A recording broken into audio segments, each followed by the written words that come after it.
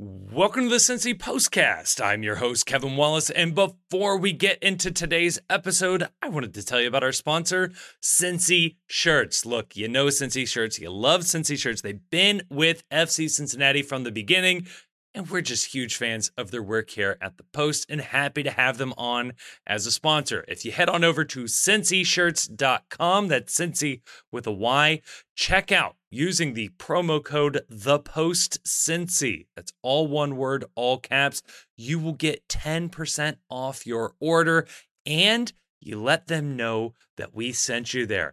They have MLS and MLSPA licensed FCC gear available online or in 2 retail locations in Hyde Park and Fort Mitchell. And the cool thing about the in-store locations, if they don't have your size on the shelf, they can print you one on the spot. Also, the promo code works in stores as long as you tell them. And that promo code is, again, ThePostCincy with a Y, all one word, all caps, or use the link down in the description of this podcast. And thank you so much to Cincy Shirts for sponsoring this episode. And on this episode of the Postcast, things get a bit wonky. Look, FC Cincinnati is out of the Leagues Cup. They don't play for a little bit now, so this is sort of a bye-week episode. We start off in part 1 talking about the Leagues Cup, some of the games that happened earlier this week, as well as Messi's impact on the league. And then over in part 2, well, it's a return of the off-season darling segment, in the 11 out of the 18. This is a vibes episode. I had a ton of fun recording this episode. I hope you enjoyed this. Don't expect a whole lot of soccer in this episode. Enjoy this one. This is your Postcast.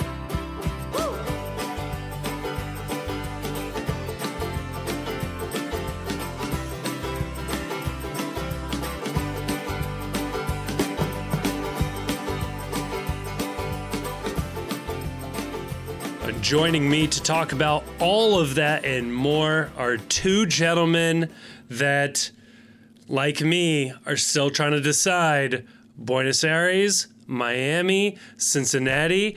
Chief, give me a tier ranking here.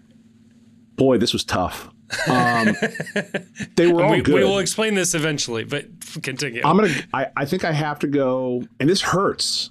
This hurts me to say this and put this in this order, but I think I got to go Buenos Aires, Miami, Cincinnati. That hurts. I don't like that. I don't like what I'm saying right now. And mind you, they were all delicious. Yes.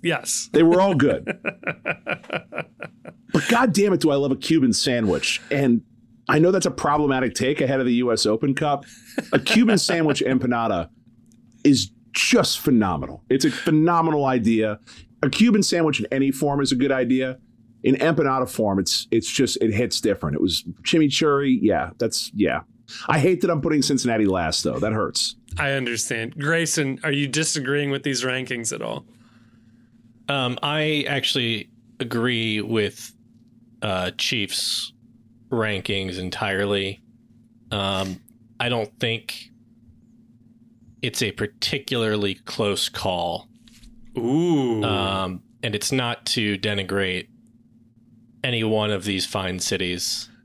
But if I was going on vacation, I think it would be Buenos Aires, Miami, and Cincinnati, because I already live here. I mean, I think that's very fair as well as a vacation destination ranking. What are you going to walk across the street and stay at the hotel there? It's called a staycation if you're actually here in town. Let's get that right. Very true. And I will say, I stayed at the 21C after my wedding, and actually the day before my wedding, and I hooked myself up really well. So, my wife had a lot of friends coming into town, and they were all staying at our house. Nice. And so I worked it out where I got the hotel room the night before the wedding to myself. Wow. And she had to stay in the house with all of her friends. And like in the morning, like 8 a.m. the day of the wedding, I get up, I order brunch room service with a mimosa and a coffee, and I'm watching, I'm pretty sure I put on the Bundesliga on the TV. I think I took a picture of the tray in my lap with like John Anthony Brooks on TV. And little did you know, that was the closest you ever came to losing your relationship, because she was in a house full of people getting ready. The hair dryers were already probably going. They had all the family there. And you're just living your best life, watching some soccer with some room service. And a little doubt crept into her mind that day. Like, what the fuck?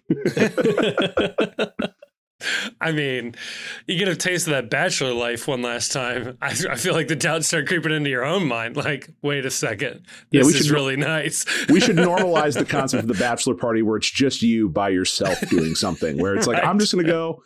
I'm going to watch some sports. I'm going to order room service. I'm going to bring my Xbox, whatever it is. Just the bachelor party is you just getting that one last taste of. That's called self-care. Yeah. Hashtag self-care. Basically, anytime you want to do something unbelievably selfish, you just say, I'm going to engage in some radical self-care. Selfish or lazy. Or lazy. Let's be fair. Either one. I don't want to have to do this. I'm doing this for me. Don't you understand that this is about my mental health? Yeah, I'm doing this because I want to. Right. We've come up with like a nicer sounding word for that. If you just wrap it in the language of therapy, and you can get away with murder. So, or you just say treat yourself, and as long as the other person is a Parks and Rec fan, you're going to get away with it. I think that'll get you pretty far. Yeah. Not to bring this back to empanadas and or cities. This is our weekly empanadas segment. It really is. I would disagree slightly, only because I have such an aversion to pickled things. I have the taste buds of a baby.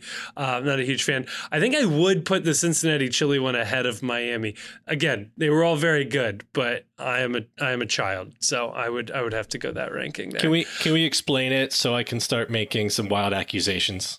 Yes, please.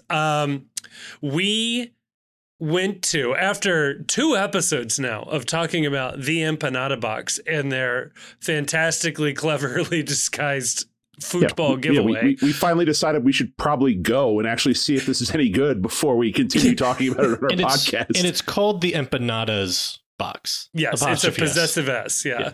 All right. The empanadas box, and it was fantastic. It was delicious. The staff there were incredibly nice. It's a cool little spot in Covington. It's very close, very walkable to a number of bars, of which we partook, and it was a great time. They had really, really good food, an insane selection. I don't know exactly what I was expecting walking in. They had a lot more variety of empanada than I would have anticipated. So kudos to them. It is wild to me that we spent so much time talking about empanadas and none of us had any idea what this place was all about. Like, all I knew about them was they were doing they got fucked on a ticket giveaway for the Open Cup. And I'm like, well, hell. And then the whole mystery prize package that you can win in place of the tickets, that, sold on that. But we want to do some. I am excited to find out what that. If anybody wins the mystery thing, I want to find out what it is. Don't put it on public social media. I don't want to get anybody in trouble again. No, join the Discord with the FC Cincinnati. Let us know. Legal department. Yeah, but this is our staff planning meeting, and yes. By staff planning meeting, I mean the 3 of us. Sorry, Jonah. But no, it got me to thinking, why don't they serve empanadas at the FC Cincinnati game? Like, is there a better thank you at the ballpark soccer food than just give me like a little box with an empanadas box? Perfect. Give me a little box with 3 empanadas and maybe a side of plantain chips or something like that, or tortilla chips or something. Just have it in like a stack behind the Bailey. I don't want a choice of what empanadas to get. Just have 3 in a box and tap your credit card. Here are empanadas. And then you have delicious little meat pies with chimichurri sauce that you can enjoy while you're standing and drinking $12 beers. What am I missing here about this being a good idea? And you can turn it into content. Yep. Because we always like have, we are. yeah, but the team could, right? Because like there's like our bartender at one of the bars we went to after dinner.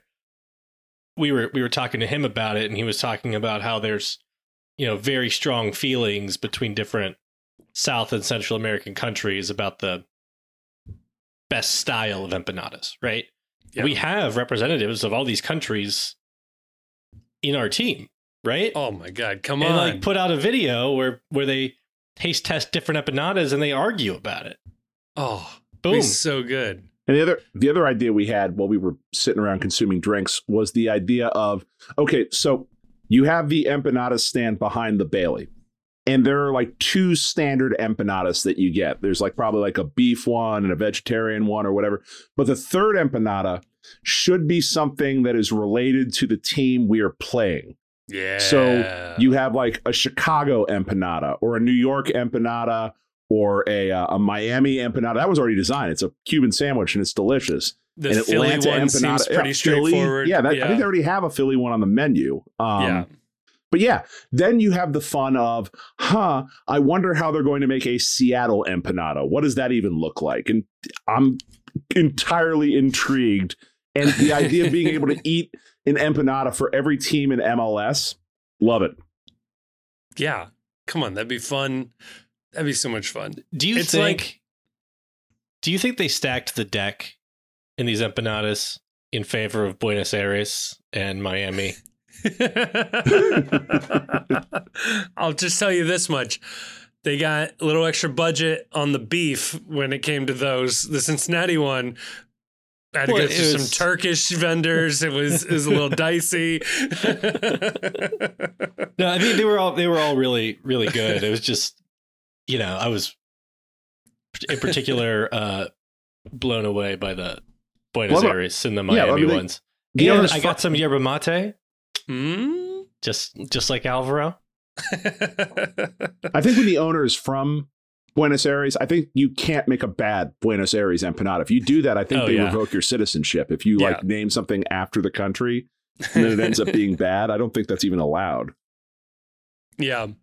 I do want to point out the giveaway is, yes, the still mystery live. Swag bag, sure. But the other was free empanadas for a year, which, like, even if you don't get the tickets, feels like a very worthwhile prize. And to be fair, it's a swag bag. It's not tickets. We cannot promise that tickets are involved in this. Yes. We can't promise anything. This really has nothing to do with us. Yep. It's just at this point, like we've made a mess of this, so we might as well just keep it going. Yeah, there's no game, and we went to go get empanadas to plan out Hell Is Real, and that's what you're getting for this podcast. It's empanadas talk. We really should have. It did lead me to ask as well. So, like you were talking about, like you have the Argentinian empanada, you have the Colombian variation of the empanada, and I asked this at the bar afterwards. Is the Hot Pocket the American empanada? Yeah, jamón y queso. Yes, I think that is the American empanada. Is that? I mean, yeah, I make an argument for the Pop-Tart if I was really feeling it, but no, it's the Hot Pocket. And would the calzone be the Italian empanada, or is it the ravioli? I think it's a calzone. The calzone is great. you got your pasty. Yep. You got your pierogi. Pierogies. The Polish empanada. You got like the English meat pie. Your various meat pies, which is a staple of the football food pyramid at soccer games over in the UK. Yeah, lending more theory to the fact that the empanada should be available as a food item in at FC Cincinnati games. Yeah, get one of those empanadas with, Cincy chili stamped on it. Tweet that up on Footy Scran. Oh yeah. Yeah. Or do like a collab. Eat that alive. Do that with a collab with like Frisch's and make like the big boy empanada with like some ground beef, some the Frisch's sauce they put on the big boy in there, a little lettuce, tomato, or something. Sauce, yeah. If they ever put empanadas in the stadium, we'll have to incorporate them into some kind of concoction. I mean, We'll wrap a pizza around it, obviously. We already talked about this, right? Wasn't it like the empanosa? The empanosa, yes. I forgot about the empanosa. No, the problem with the empanosa is it sounds like a product where at the end someone reads a lot of side effects in a really fast voice before saying, talk to your doctor about empanosa. But I like empanosa better than La Rosinata. Yeah. Well, I like La Rosinata. Maybe we'll take feedback on this. Is it La Rosinata when you turn 17 then? I don't know. I'm not good at Spanish. Which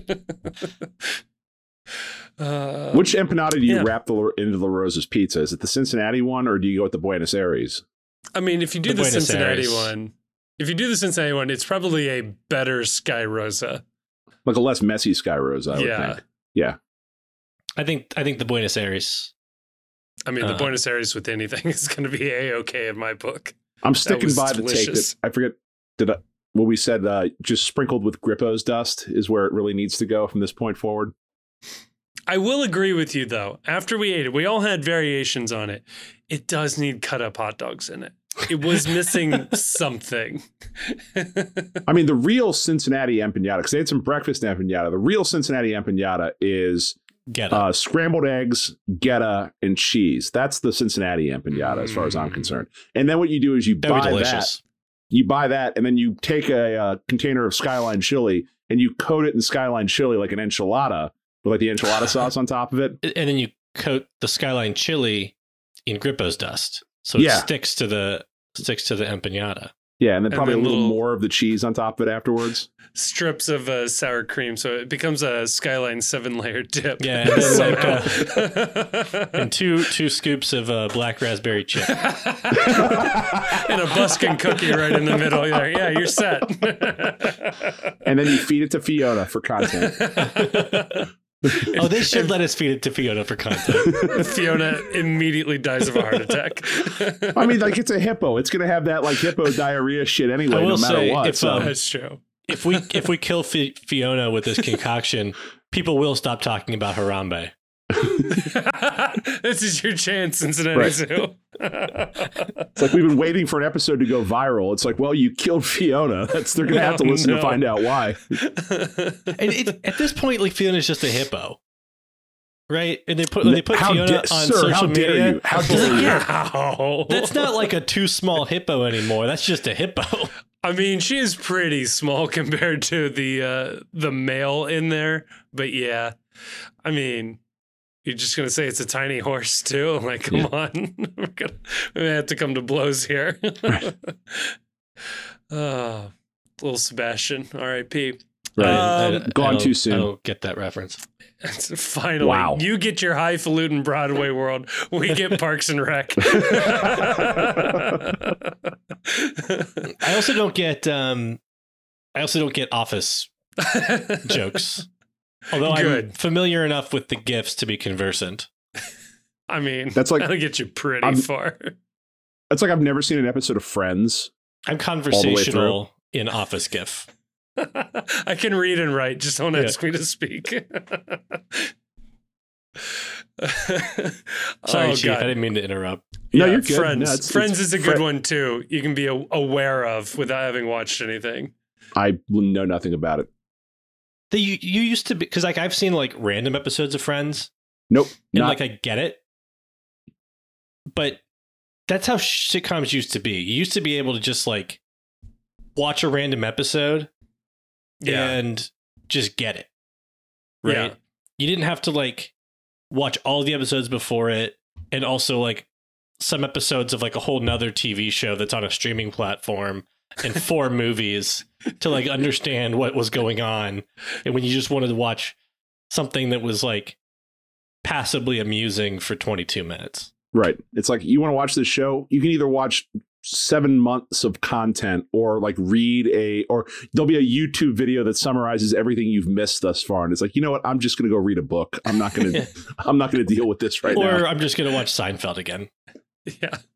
That was me explaining to my parents the Marvel Cinematic Universe. My dad was like, "Yeah, I think I want to watch these. Like, where do I start?" And I sent him the list in chronological order, and he's like, "That's too much. I'm not going to do that." It is a random thing too, where it's like imagine I have a friend of mine whose kid is getting old enough where he's like, I just want to really introduce him into Marvel stuff. I was like, he's not going to have time for that. He doesn't want to do that. No. You're so far behind at this point, you're never going to catch up. Like, yeah. Why bother? It's kind of like the postcast in a lot of ways. Is that why you introduce us at the start of the episode in this vain hope that there might be a new listener actually happening onto this, getting us up from 12 to 13? I think there is like a new listener every week. There's just one. And then they stop listening. The new listener stops like, this is trash. I know I haven't started this before already. All they do is talk about fucking empanadas. I'm not going to listen to this. Well, this is the worst soccer podcast. A bunch of my friends found out about this podcast like a couple of weeks ago. So now I have to like talk about it in the real world. No. That's never good. Oh, man. It's like, hey guys, I got something I have to tell you. You might want to sit down about this. I have a podcast. I've been doing it for a year and a half. I don't think I've been canceled, but it could come any day now. I don't use my real name. That's kind of weird. Like you're at the bar. It's like, oh, he's one of my podcast friends. He doesn't ever call me by my real name. It's weird. You got to just go with it. Jim Gaffigan had a great bit about introducing two different groups of friends for the first time, and you have to prep them like, hey, don't be thrown by my English accent here. Like, I had a friend in college where he introduced himself as Nate, and we knew him as or Jack. He introduced himself as Jack, so we were like, oh, yeah, it's Jack. And so his friend came from high school at one point, his sophomore year, and started calling him Nate. We're like, why do you call Jack Nate? It's like, well, that's his name. His name's not Jack. And we confronted him about it. And he said, yeah, I've always hated the name Nate. It's my dad's name. So, and I don't like my middle name either because it's also his name. So I just decided Jack would be a fun thing to go by. And I introduced myself and just went with it. So fair enough. So like, oh, that's a psycho move, but I'm not going to learn a new name for you right now. So you're just going to be Jack to me for the rest of your life. Well, yeah. So yesterday before Empanadas Box, I met a friend of mine downtown at Corkopolis for a glass of wine. And I was explaining to her, oh, I have to be down in Covington at 7. And she's like, oh, what are you doing down there? And just like, I kind of looked down at the ground, sputtered a little bit, just felt like really sad about myself for a little bit. And then I said, I'm going to meet my friends from my podcast. It's like I looked down at the ground, I sputtered, and it's like I had to come up with a lie. So I have to meet my probation officer. Yeah, right. I'm gonna do community service. I'm having an affair. Yeah. Still less embarrassing than admitting you do a podcast. Oh God. Well, if it isn't clear to people by now, it's a bye week for FC Cincinnati, unfortunately. So this is the kind of content you're going to get for this episode. I did want to start us off a little bit with we are, by all accounts, all metrics available to us on the internet, the #1 Leagues Cup podcast, at least in terms of fandom, not in terms of download numbers. And I think we need to talk about this for just a brief moment, that yesterday and the day before ended up being one of the greatest, I think, days in Leagues Cup history. And I mean that very seriously, because this tournament is brand new. And it was a fantastic run of games with bizarre storylines that, I mean, I don't even know where to begin with this one. I'm looking at the list of games from last night.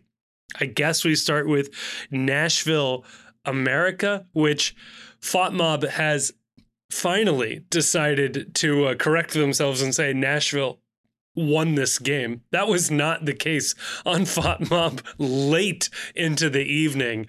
This is everything about not Chief, just FOTMob. Please. Minnesota United charged their fans season ticket accounts because they thought they were hosting a Leagues Cup match and had to issue an apology saying, "We're sorry, we ran your credit cards too early. We're going to have to issue you refunds," which is so utterly on brand for MLS that there was a guy sitting there waiting to hit the button to make more money. And as soon as they possibly could, they were like, "Yep. Charge. Don't wait till the next day. Don't wait an hour. Just immediately, the second that ball goes in, you smash that charge button. Yeah, Nashville and America. I mean, you could have just been watching the game up until the final whistle and you thought you saw the winner, which is what happened with us as we were trying to keep tabs on this. In the 94th minute, America scores a penalty, makes it 2-1. And you think, well, that's the game. It's all over there. It's 2-1. There's the game. But no, their new signing, Sam Surridge, he actually decided to play for them finally. He was only announced like 2 months ago, scores in the 99th minute to tie it up. Forced penalties. Penalties go 6 rounds, maybe 7 rounds, and America blocks the final kick, and that's it. The game's over. Everybody thinks America's won. We can resume talking to the mayor of Covington, who was chatting us up at a watering hole. That did happen. That's a real thing. I almost went to a second location with them. That seemed like they partied. Yeah, it's like. Do you guys have room for a podcast studio by any chance? I mean, first rule of not getting human trafficked is never go to the second location. So good dodge there.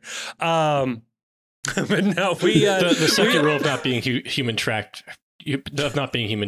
is not having any male relatives. That is pretty important. So good luck to anybody that was ever born. But yeah, everybody thinks they won. But no, 5, 6, 7 minutes later, the referee calls back the teams and says that America's keeper was off his line. They need to retake the penalty. It goes another couple of rounds. Nashville pulls out the win. Insane. My favorite part about this, though, and Ben Wright had a good video of this on Twitter.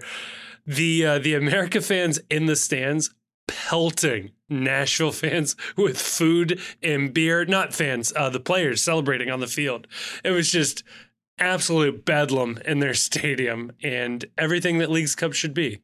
Yeah, everything that Leagues Cup should be, in that this is a CONCACAF sanctioned tournament. And this felt incredibly CONCACAF-y. And more than feeling CONCACAF-y, this felt match fixy.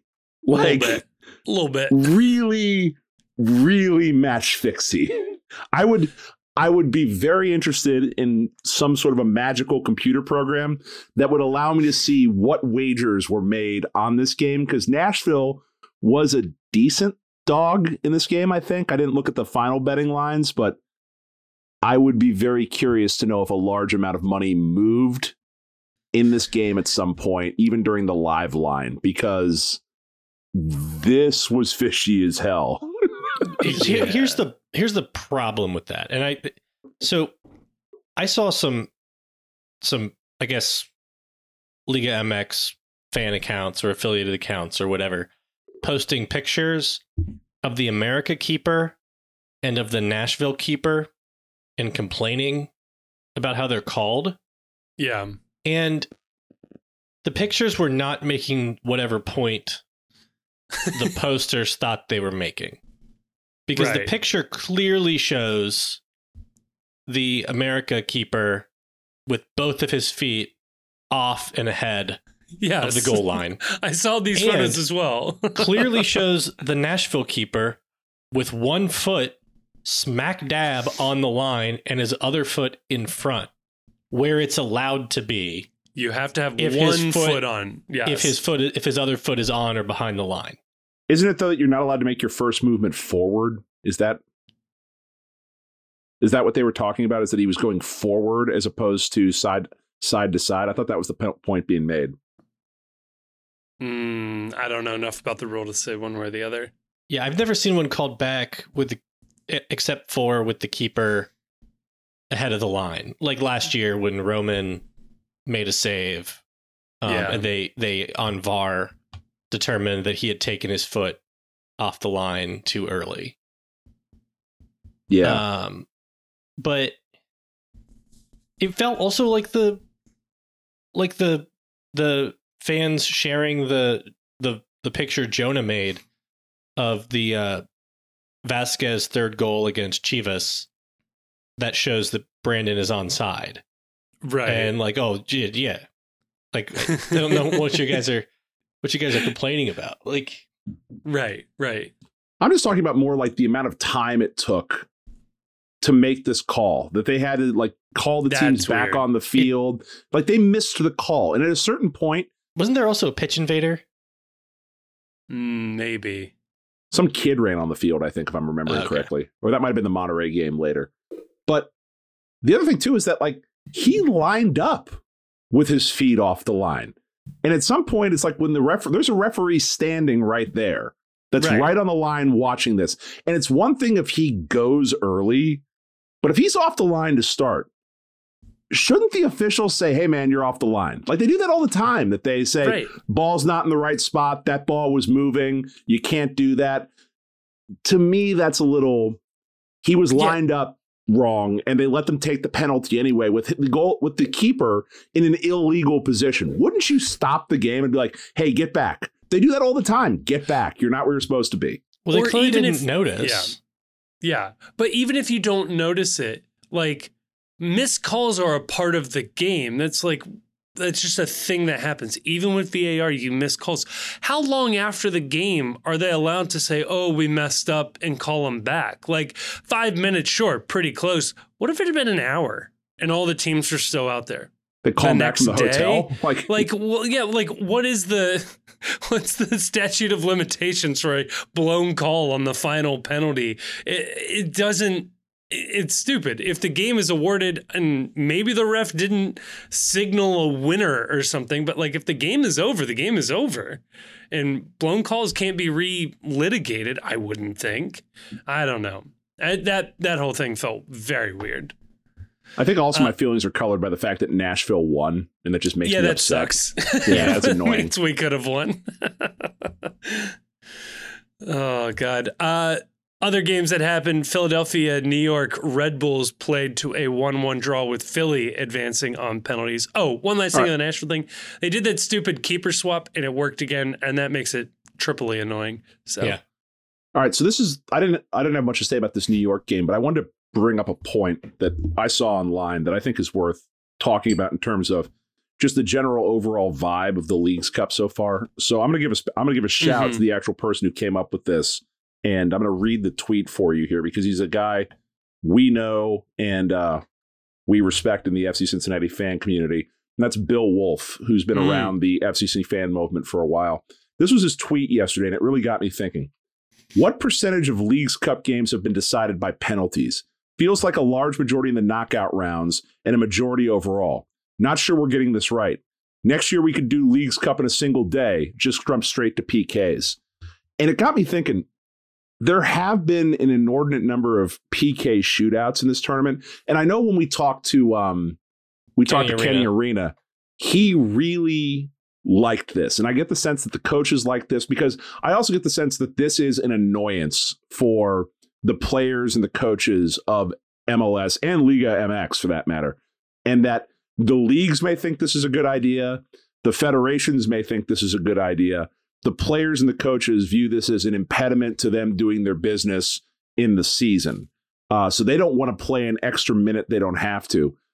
But if we all acknowledge, and I think we have, that once you get the penalties, it just turns into a coin flip of is your guy guessing the right way and is the team against you kicking the penalty correctly? What does it say about the outcome or the integrity or the value of this tournament if there are just so many games that are being played tight and going to penalties and we're just flipping coins to find out who advances in these games? Yeah, I think it's an interesting point. I will say this though. I agree with Kenny Arena, which is, I know, a bold position to have. I much prefer, even, winter or summer aside, I really prefer after 90 minutes in a knockout tournament just immediately going to penalties, because draws in the game of soccer are a large part of the game and are very prevalent. There are teams that will draw more than they win or lose over the course of a season. That's very common. FC Cincinnati, I think, did that last year, if not came close to it. Draws happen. They're a part of the game. It typically means that either the underpowered team was able to hold on, the overpowered team was ineffective, or that they were two evenly matched teams. And that's very, very common. And I think what it means for this tournament generally is that these leagues, if you want to, put the travel aside, put the hosting aside for a second, if you do take the competition at face value, is that these leagues are so evenly matched that there's not much separating them. And I think if that was your opinion of these leagues going into it, which is what mine was, I think you would expect a lot of penalties, because there's not a lot separating a Toluca from Minnesota. Those are very similar teams. So to put this in perspective, I just did a quick count, and I only went back the last 10 matches. 6 of the last 10 matches played in Leagues Cup have gone to penalties. That's 60%. Yeah. It's a lot. I don't know. I sound like a person in the black and white portion of an infomercial where it's like, there has to be a better way. So my numbers might be a little off, but I think that one thing that skews the number of penalty kicks is that during the group stage, they did the penalty kicks to divide the 3 points 2-1. And in the tournament like the World Cup, okay, those would all be draws. Right. So in the World Cup, it looks like there were 19 teams. That can't be right. Well, there's a lot of draws in the group stage of the World Cup. Okay. Yeah. In the Leagues Cup, if they use Leagues Cup rules, all of those matches would have gone to penalties. And they're not going to play extra time in the group stage. If usually in group stages they just have draws. Argentina played 4 knockout matches in the World Cup last year. 2 of those 4 went to penalties, and that's even with playing extra time. Draws happen in soccer. I don't know how to run. I haven't run the numbers. Maybe somebody can or will. But I feel like the way that it feels like there's been so many games with penalties is because in the group stages, every draw went to penalties, and there was a lot of group stage games. And I think ultimately I fall in line with Kevin and Kenny Arena that for this tournament, it doesn't really make sense with you playing a game every 4 days or 3 days. Brutal. To add 30 minutes to all of those games.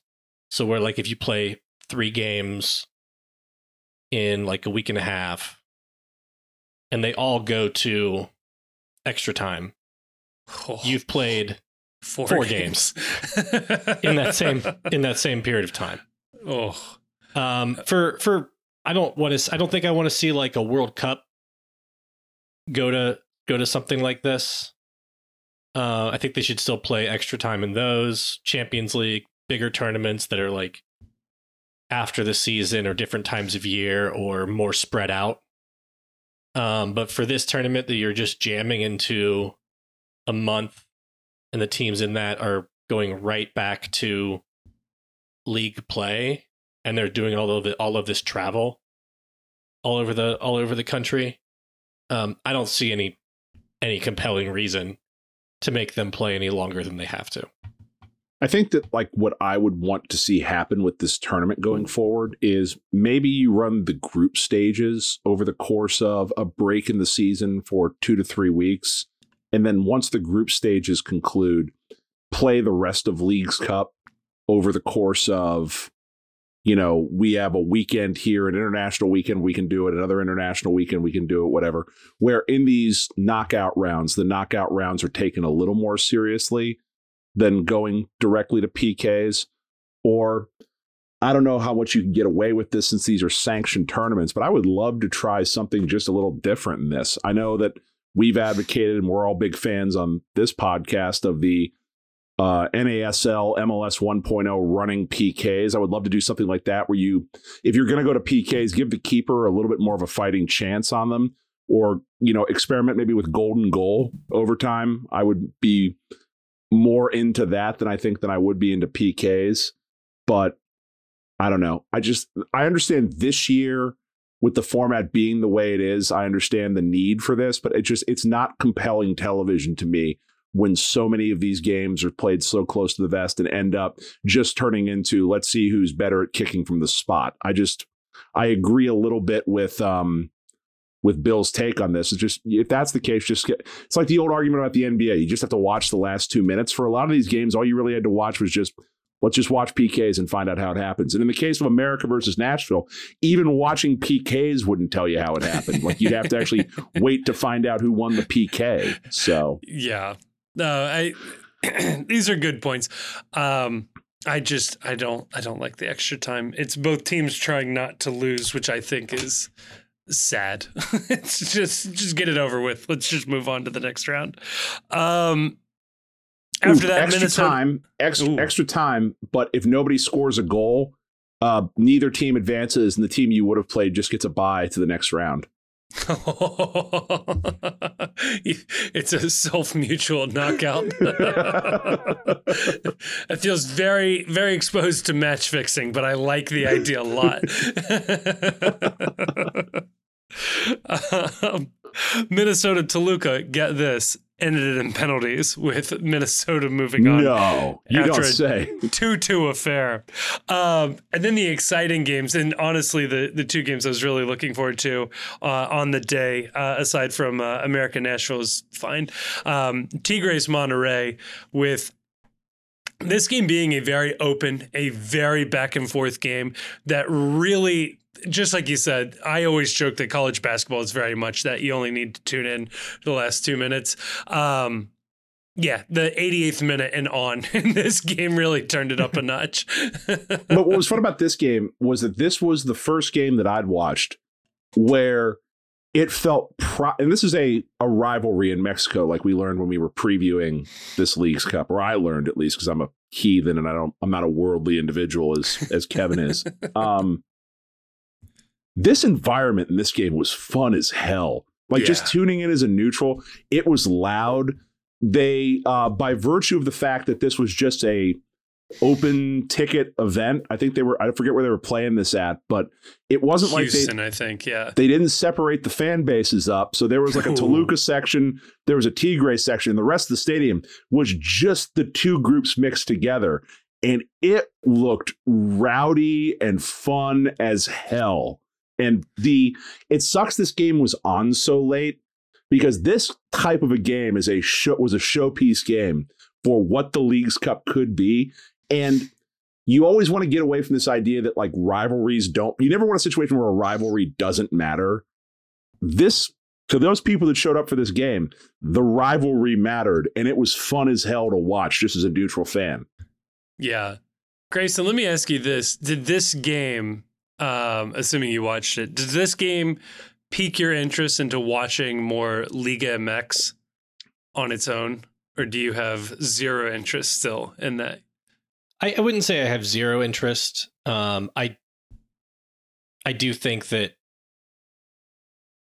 we got to see, like you said, an actual, like, real rivalry game. I assume it would even be like turned up several notches during the Liga MX season. Yeah. I'm not, me personally, like, if I happened to be sitting at home and somebody said it was on, yeah, I'll put it on. But to be honest, there's already, like, too much soccer for me to like find another thing to, like, plan my schedule around. Yeah, that would be Yeah. like the wife starts to get angry. It's like, really? You're following this league now, too? Yeah.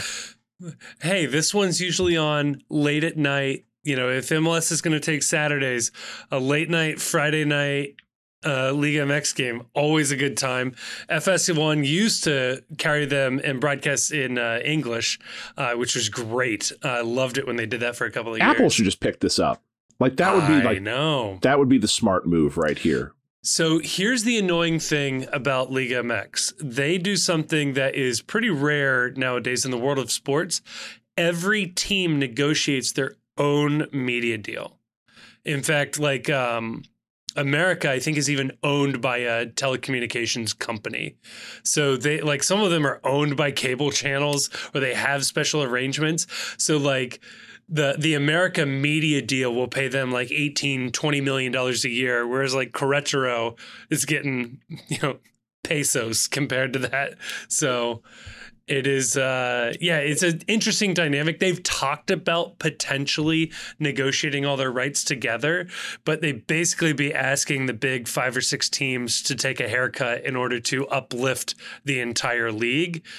And they haven't been too keen to want to do that recently. So, but I agree. The SEC isn't bundling their rights with the Big 12. That's not happening here.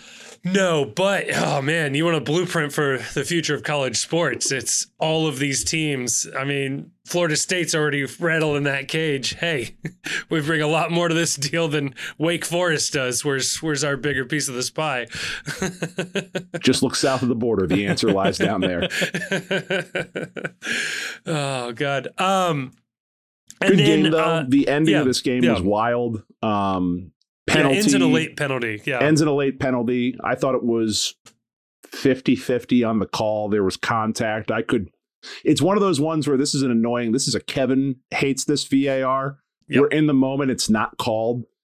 And I see the argument that the sport is lesser for the fact that in the moment this wasn't called. And they went back and they changed it when I think reasonable minds could have been, I don't see a foul there. He went down a little easy or the contact wasn't sufficient enough to do anything on it. But it did avoid this game going to penalties. So I have to appreciate the fact that that one penalty decided this game as opposed to multiple penalties.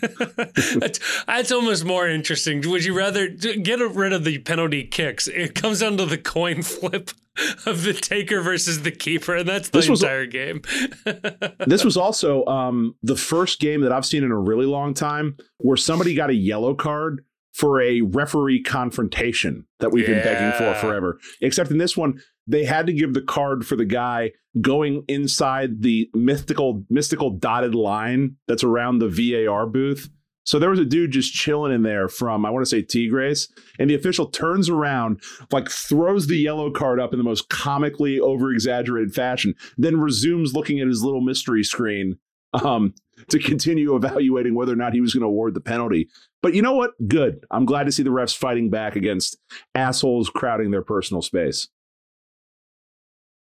Yeah, no, it was so good. And yeah, like I was alluding to my question with Grayson, I think that's a good advertisement for Liga MX. Like if this tournament was supposed to be an advertisement for Liga MX fans in the US to watch MLS, I think this game would have been a pretty good counter, advertisement. They're like, hey, maybe you should watch some of these big teams when they play because they have a very entertaining brand of football.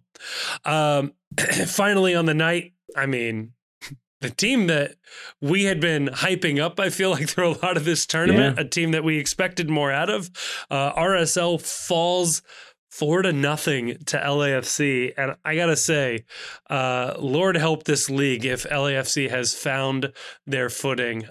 Denny Bouanga looks incredible, and that LAFC's on a roll so far. Yeah, but didn't we expect this? It was shocking that they weren't like this from the start. And we all sort of blamed that they had severe fixture congestion due to their playing in the CONCACAF Champions League, the late lamented CONCACAF Champions League, RIP in peace. And there was a bit of a hangover from that, it felt like, from the team getting dumped out of that by Leon. And if this is them getting back into form, Where are they at on the table? How many points off the Shield are they? They're pretty far, like 14 or 15. Yeah, they're 14 or 15 points behind us. But they could push St. Louis in the West and could, they'd be an annoying team to play in MLS Cup. I'll tell you that much. Should we get there? So I also wonder if LAFC or how much LAFC benefited from one. I know they got a couple of guys in during the transfer window, but two, and maybe a bigger point is they got that bye through the group stage. Yeah. So they got a rest and they got to train and maybe work on some things without having any games for a couple of weeks. And if that helped them at all, and it seems to have, because they are a very different form than they ended, the most recent stretch of MLS play in, then, maybe FC Cincinnati can have a similar bump from its own break. Lord, I've seen what you've done for others.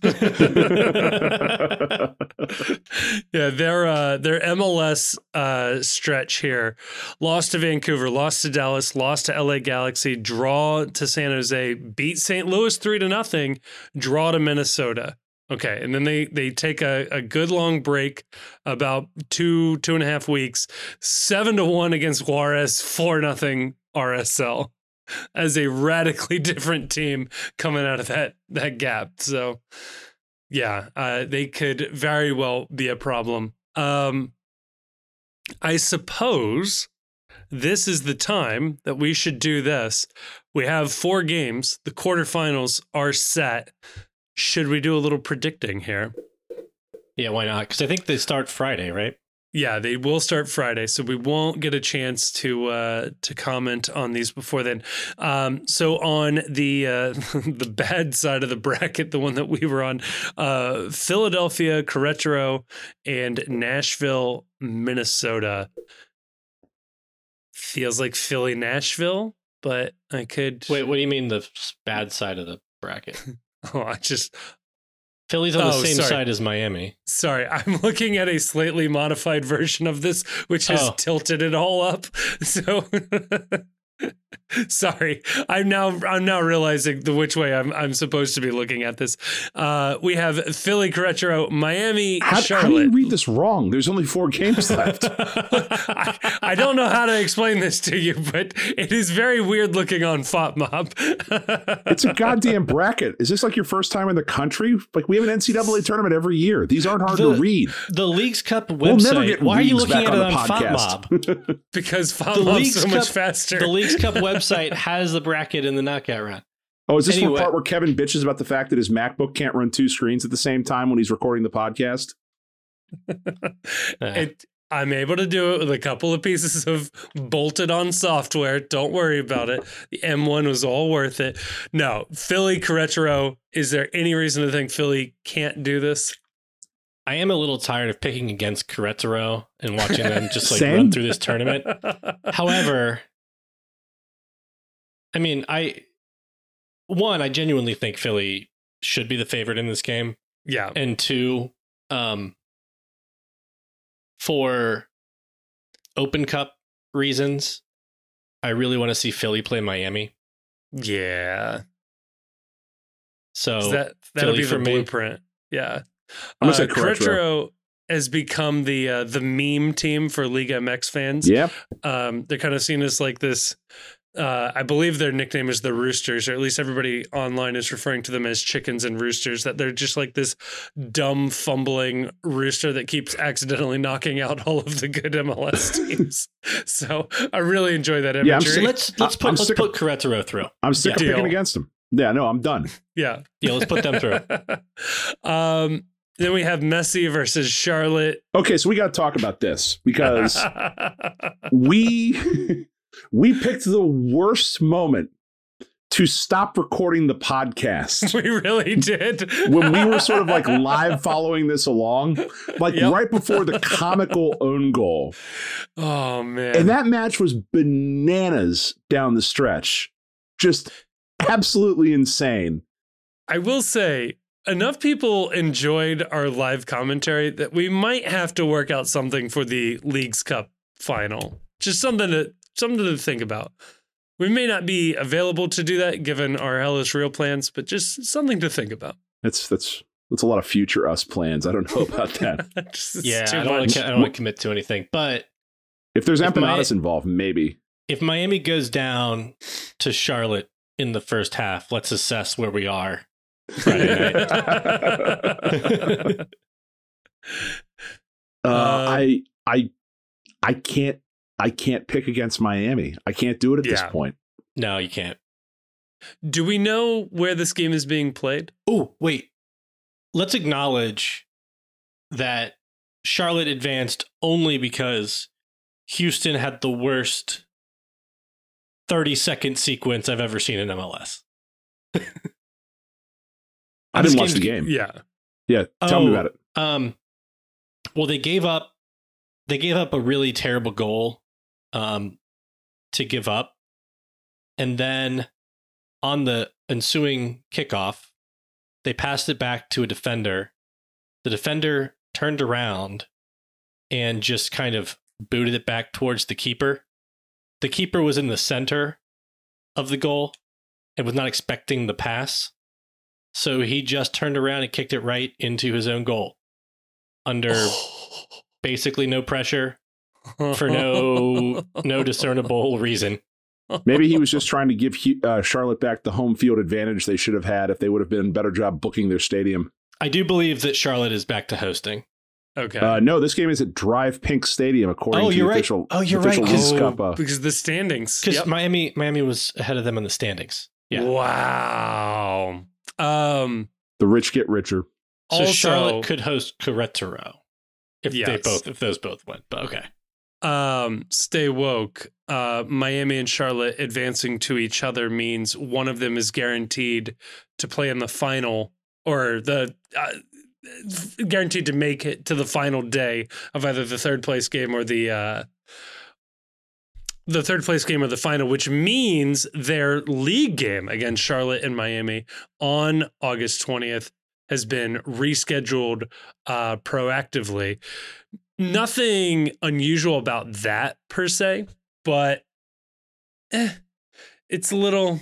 It sets it up nicely for Miami to not have to worry about another game before our Open Cup. Well, if Miami lose to Charlotte, they won't have another game until the Open Cup semifinal. Yes. If Miami beats Charlotte, they at least will have to play August 19th in either the third place game or the Leagues Cup championship. Yeah. All right. So I have a question then, given all that. Should we be rooting for Miami as FC Cincinnati fans to win the Leagues Cup? If for no other reason, then once they get that first trophy, maybe the focus on the U.S. Open Cup is a little less? I think so. And then because I also want Miami to play like intense games the rest of the way through. And so that would include a preference toward them being in the final versus the third place game, which I think still has a Champions Cup spot on the line. So there's some incentive there. But come on. There's a cup and there's not a cup. Yeah. Either winning the third place game or losing in the final, I think, are your preferable outcomes there.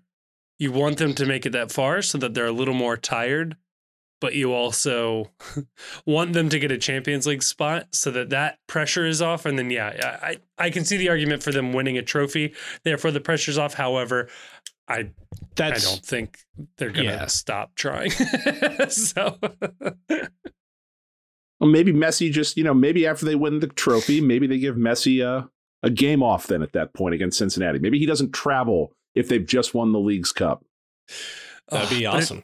Because it's not an MLS game. It's not an MLS game. Apple doesn't have the rights to that game. It's on Golazo or whatever fucking fake channel CBS is putting this on. So if he is truly here because of Tim Apple's money, maybe the priority is making sure he makes all of his dates with Apple as opposed to the U.S. Open Cup. And if he's won his trophy, maybe it's a lot easier to say, hey, Leo, enjoy the beach for a couple of days. You don't need to fly to the Midwest. You don't even know where Ohio is. Don't worry about it. And it's a semifinal, not a cup final. Right. And Miami's not hosting the final regardless. Right? True. So it's just expense. There's no bottom line win to winning this game. Man, this is so much cope from us. He's 4 games away from winning a double within his first month of Miami, showing up. I need to correct that. Miami would host either. Houston.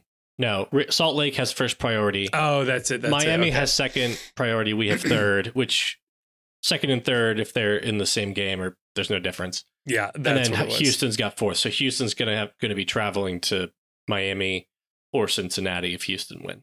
But Houston is hosting the semifinal. Yes. He is 4 games away from winning 2 trophies within a month of showing up in the U.S., which is all right. I hate impressive. That more. I don't. Oh, fuck. That would be awful. I'm not ready for that. We just need to beat him. Yeah. Do you know how hard that is? No one's been able to do it so far. We Dallas just came close. Leo Messi. Okay, yeah.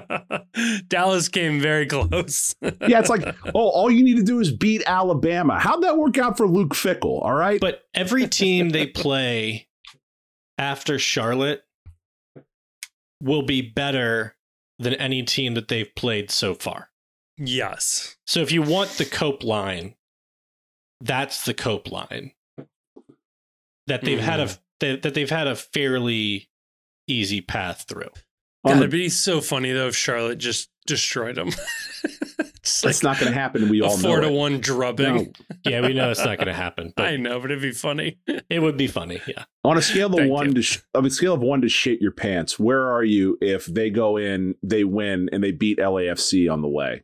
Oh man, it's game over. What if they beat Philly and LAFC? Yeah, I know. Where are we? Where are we in terms of Open Cup confidence? If that's the pathway they take to win the League's Cup. Happy to be there. I've immediately gone to happy to be there. I'm like, I hope Bupenza found another gear. Yeah, I hope Lucho gets his shirt after the game. That's what I'm rooting for. Actually, that's where it's like, how much money can Carl Linder bribe to offer Mbappe to say, I only want to play at FC Cincinnati?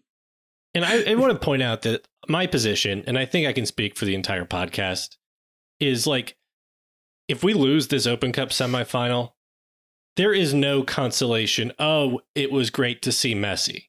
No, or, at least we got to see Messi play in Cincinnati. Absolutely not. No, that's not what we're about here.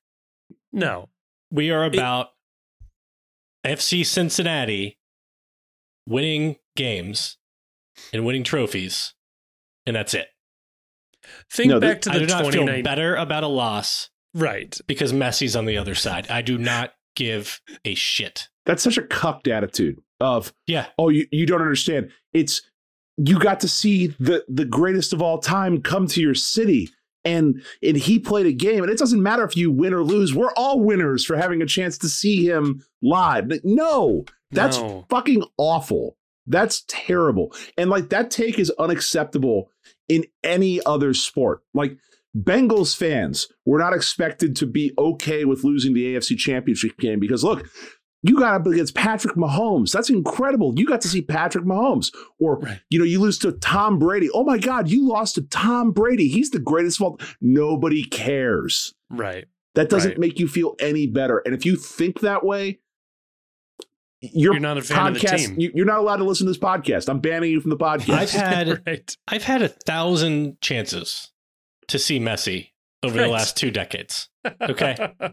They would have required a flight to Europe and a significant cash outlay. He played 5 games in the US in Copa America Centenario, and like, most of those didn't even sell out. Yeah. I'm working on an article because I'm trying to figure out like exactly like what I'm supposed to like about seeing Messi the individual, and like why I'm supposed to be happy about this even if it costs my team trophies. So I'm doing like I'm mid process of working that out, so we'll see when that goes up. But we should ask the listeners, what kind of messy content do you want from the postcast? And keep in mind, we're already overcommitting ourselves with our Columbus plans at this point. But if you've got an idea for what you want to see out of us for messy content, hit us up in the Discord or hit us up in the replies. Yeah. But anyway, like I've had plenty of opportunities to see Messi either live or on TV.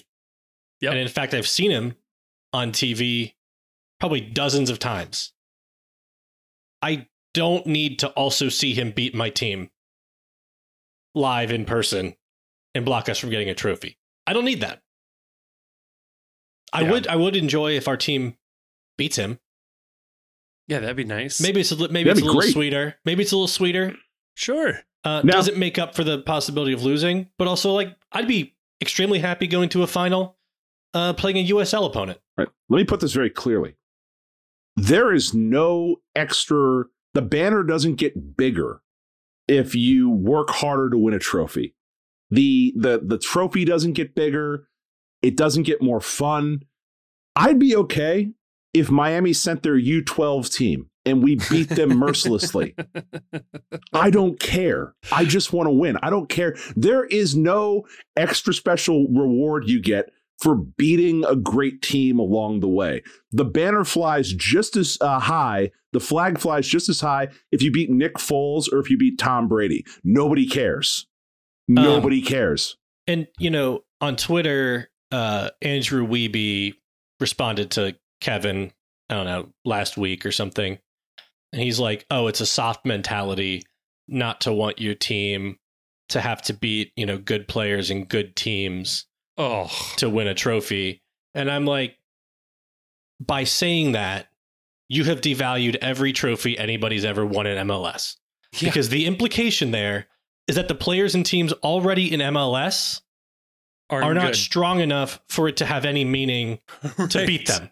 Right. Like it's only until Messi and a bunch of Barcelona starters come that any trophies in MLS have any meaning. Yeah, and how does Orlando feel? If that's the line from state media, like boy, I don't know. I don't know what the league thinks it is or what why anybody should be watching the league.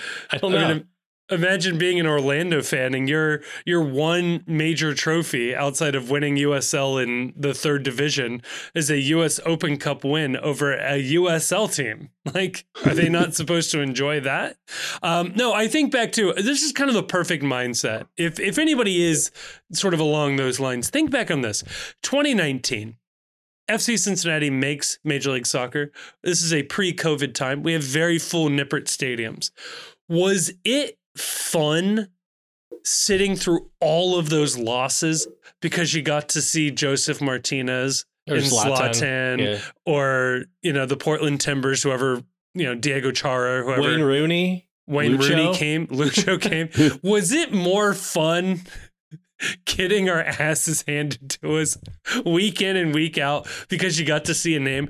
No, nobody wants to experience that again. That was awful. When we lost in the Open Cup in 2017, did you feel any better that it was what's his name? Sasha Bradley Kljestan and Bradley Wright Phillips and the New York Red Bulls? Did that make it feel any better? It's like, former U.S. men's national team star Sasha Kljestan was here. Wow. Like, no one thinks that way because that's an insane mindset. You want to win because you're a fan of a team.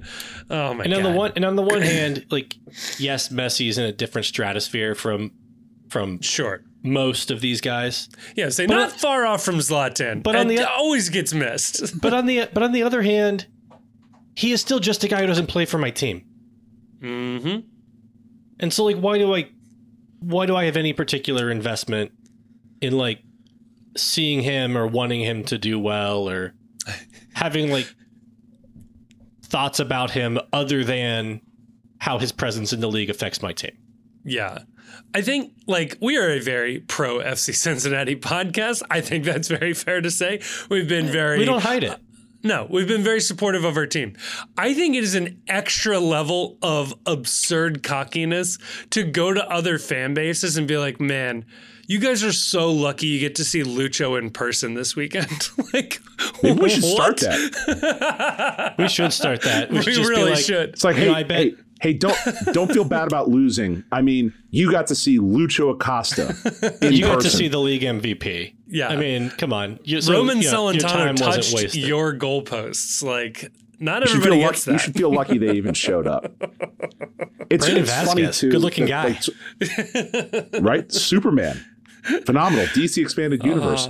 And another thing is you don't get points saying that, like, everything Miami did to turn over their roster, to open up roster space, and to bring guys in. Yeah. I get being annoyed that people are constantly calling them cheating. It is more annoying to confidently state that every single thing that they did was completely above board. Right. Because I've seen people like document things that don't have a good public answer. And even if there weren't things that didn't have a good public answer, you don't know how much GAM Miami has. Because the league doesn't tell us this stuff. Because the league doesn't want us to know when they're greasing the wheels. Yeah. Yep. And I'm not going to ever defend a team's roster compliance that is not my own team. Not that there's any reason to, doubt FC Cincinnati's roster compliance. No, and I will die on the hill that we're doing everything above board right now. But that Miazga Gam, that was definitely there before we signed him to a max TAM deal. You will never see me defending an MLS, like going to bat for an MLS team's roster compliance until MLS releases everybody's allocation money totals. Yeah. And we could treat this like the NFL salary cap. Yeah. Give us actual salary information. Yeah. I know the union does a good job, giving us some things, but it's very weird numbers, and you got to be careful which ones you're using and auctioneers. And also, if you look at the CBA, it's not just the base salary. There's a whole bunch of other things that go into calculating the player's salary budget charge.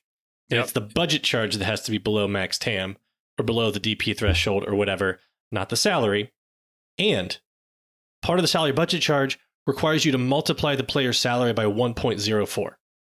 So their budget charge in every single case is slightly above the player's salary. Yeah. So unless you have accurate GAM totals for these teams and you are running salary budget charges that include all of the inputs and you're doing the multiplication and you have all this stuff available, I don't see why you're sticking your neck out for anybody. And, oh, by the way, they were caught cheating recently and are fined all of this GAM. Like, you can call them cheaters because they literally are. And also, like, not for nothing, there's a billion ways they could be cheating. From off the books money being paid we don't know about, from Messi cutting people a check personally. There's all sorts of shady shit. From Bryce Duke becoming the most expensive player on a GAM basis in MLS, just so that Miami can suddenly get a $1.3 million GAM infusion plus a Canadian national team center back who's starting for them. Right. There's a billion ways this could be crooked. There's only one way it can be correct. So if you're betting, the odds are that something is going to come out and you're going to be showing your ass if you were defending all this nonsense. This is also why Pascal's wager is stupid. Because, like, bring it home. Because he's like, well, it's the bet where if you're like, if you believe in religion and you're wrong, no harm done. Yeah. But if you don't and you're wrong, you're fucked. You go to But hell. like, there's a million ways that it could be right, and you're picking one. It works in a vacuum where there are no other religions. Yeah, exactly. Yeah. The other problem I always had with Pascal's wager was that, like, God would know if the only reason you're believing is because, well, I was just making a good bet here. I was betting the winning hand. Oh my God, he admit it meme. Right? Like, he wrote it down. What are you doing, man? It's also still not as stupid as the bane of every philosophy student's existence, and that's St. Anselm's proof of the existence of God, which just made me want to put my head through a brick wall at some point.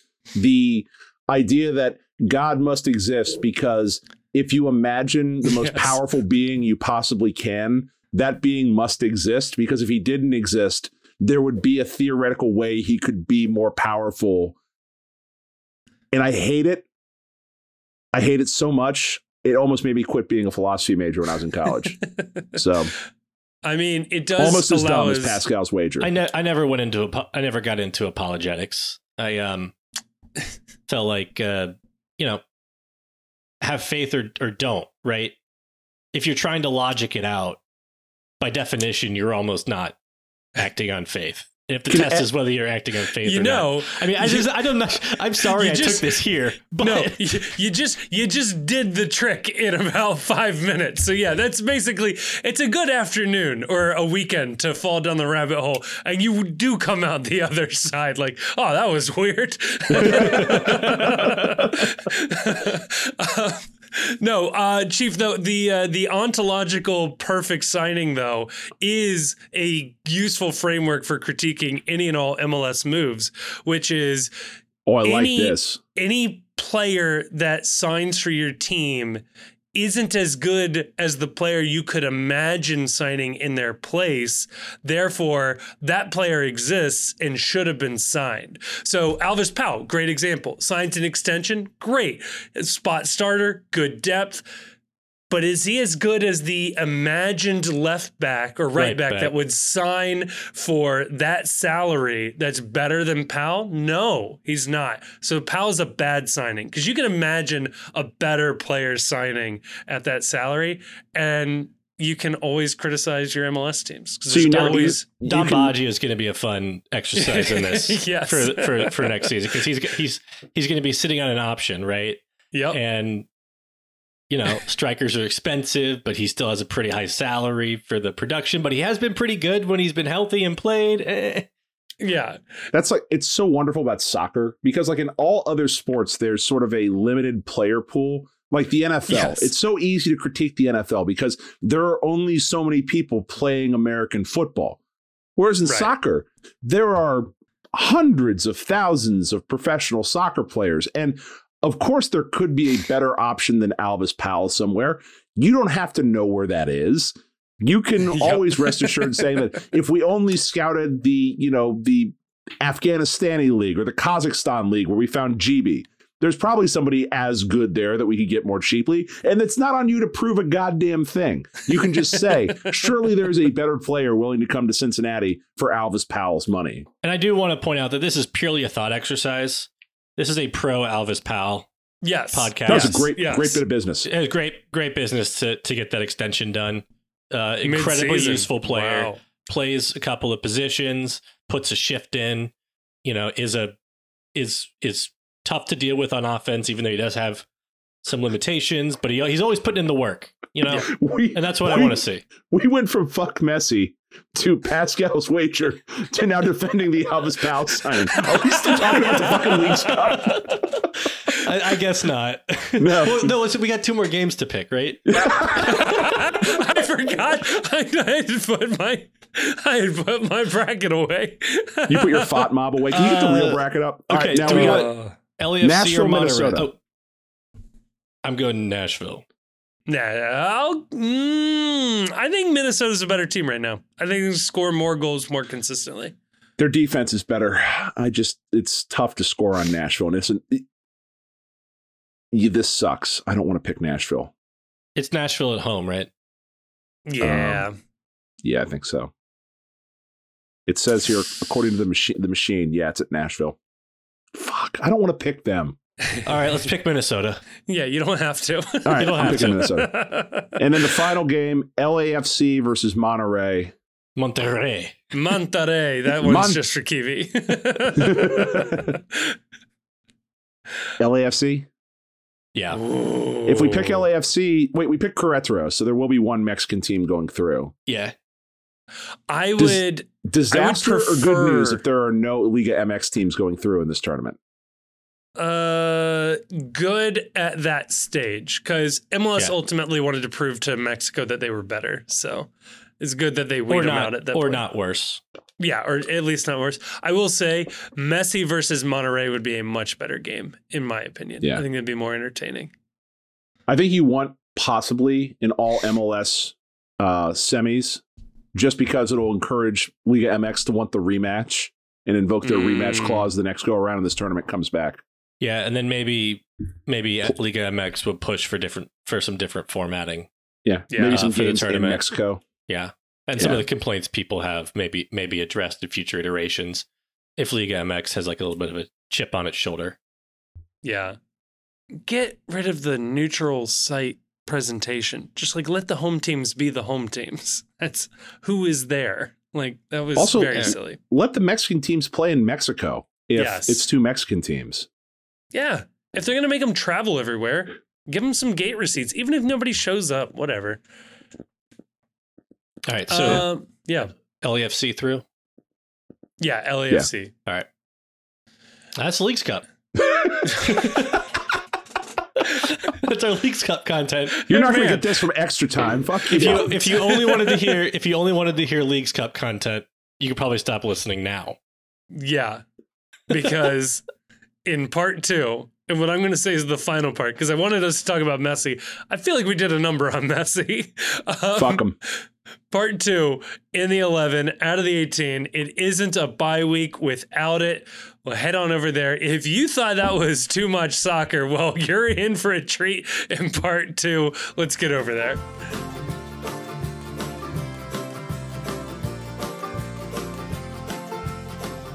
All right, we are back, and we are doing the off-season classic in the 11 out of the 18.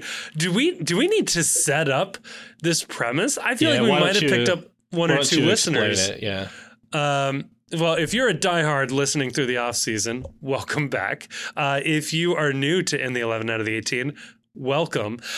This is where we put one thing, soccer related or not, typically not, I'll give you that warning, either in the 11, as in this is something we're into, we're good, we like it, or we're out of the 18, we're kicking it out, it didn't make the team, it's not making the cut, we're getting rid of it. It is very much left open to interpretation. It generally sparks good conversation, and we kind of sprung this on ourselves in the last second before hitting record, so I don't know exactly what people have lined up. Is anybody raring to go? I have 2 ready. You never lead off. Why don't you lead off? You lead off. I feel weird leading off. Actually, both of mine are American football related, so bear with me. In the 11, fantasy football. Look, I've been out on fantasy football for a while. I'm back in. I've re-fallen in love with fantasy football. And I think it has to do with the fact that my home league, as they call it in the biz, shout out to Amsterdam. I know Brent and Sam and Coomer all listen. We have a massive league that is bizarre. That's obscene. That's a good, hey, whoa. Good guy.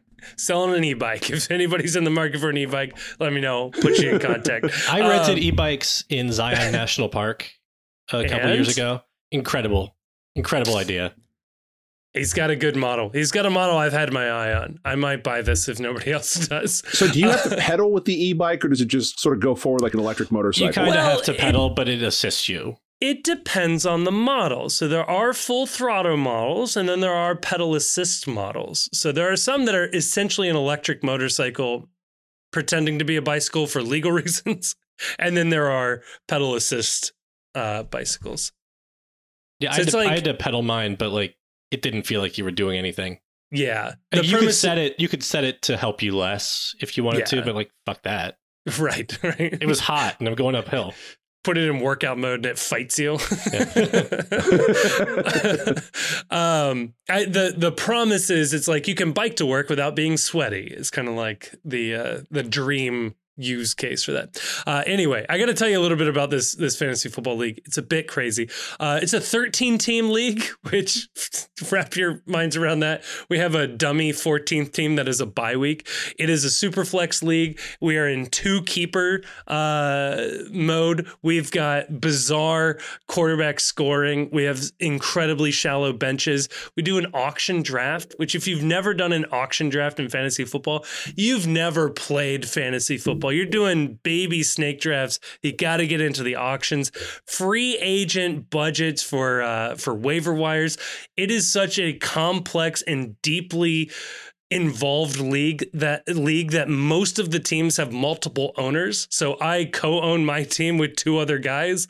The buy-in is like $150, so everybody's chipping in shares of the team. It's a fascinating, bizarre thing, and we've got a number of rules on the proposal for this year. So every year we vote on new rules, and this could be a big one. I think we might finally kick out defenses and kickers and add a third keeper, increasing PPR for tight ends. Look, this is going to be gibberish to people who don't know this, but if somebody is into fantasy football, this is great. The league is going into like its 15th year now, and it's been a ton of fun. So weigh in on fantasy football. So my problem with fantasy football is that I completely fell out of love with it as soon as I could bet legally on just individual games. And I didn't need to like worry about, because I turned into the worst version of myself where I was watching games just yelling when people scored a touchdown. And I don't need to be the person yelling at the television, just screaming for Kareem Hunt and not caring about the outcome of the game. And like, I can bet on his yardage prop or his receptions prop. That's right. That's what I need. The problem also I have with fantasy football is that I used to join leagues and not really read the rules. And then inevitably every league I would join had some stupid rule where it was like, oh, if I'd have read this, like I joined a fantasy football team back when I was fantasy football league back when I was first out of grad school. And there was a rule that when your player had a splash play, you got extra points based on how many yards the touchdown was. So if you had a 10-yard touchdown reception, you got the 6 points for the TD plus 1 point per 10 yards. So a 10-yard touchdown was worth 7 points. 7 points, yeah. But like an 80-yard touchdown was worth 14. Plus you would get the 8 points for him getting 80 yards receiving. So it was really a 22-point play. Wow. In that one thing. So certain players became like insanely valuable because they always hit like home runs during the game. And all you needed was one good throw. And this guy would score a billion points. And wouldn't you know it, the guy who started the fucking league ended up winning it that year because he was the only person that read the rules carefully. So wow, that's a bad commissioner. Yeah, where are you now, Craig? Our league would not be a fun one to just jump into and not read the rules because it gets very weird. Grayson, you dabble in any fantasy sports or not at all? Yeah, I do fantasy football. That's all I do. Yeah. I guess I am technically in a fantasy MLS league, but I forget that I'm in that league every week. It's fantasy too much. Soccer doesn't work. It's too much for me. But actually this year, so I have this terrible luck of always being out of town the weekend that our draft is. Mm-hmm. And a couple times I was out of the country. And one time I was in Barcelona and was having terrible internet. So I kept getting kicked off and it would convert to auto draft. Oh, and no. it's an auction draft. Yep. Oh, so that's bad. That does not work out well. And the other time I was in Kilimanjaro and I was going to have my sister draft for me and she just forgot to do it. That's always good. So I found out days later that I had auto drafted. The auto draft is not good at valuing players. I'll tell you that. But this year, it's perfect timing. I am going to be not working that week. Nice. And it's a great week to not work because there's the crew game on the 20th, the semifinal on the 23rd. You picked a good week. And then we're going to do our auction draft on the 25th, Friday night. Nice. Which is my wedding anniversary, but my wife's going to be out of town. And she was going to be out of town before I did this, so this is not my fault. That's a very important distinction.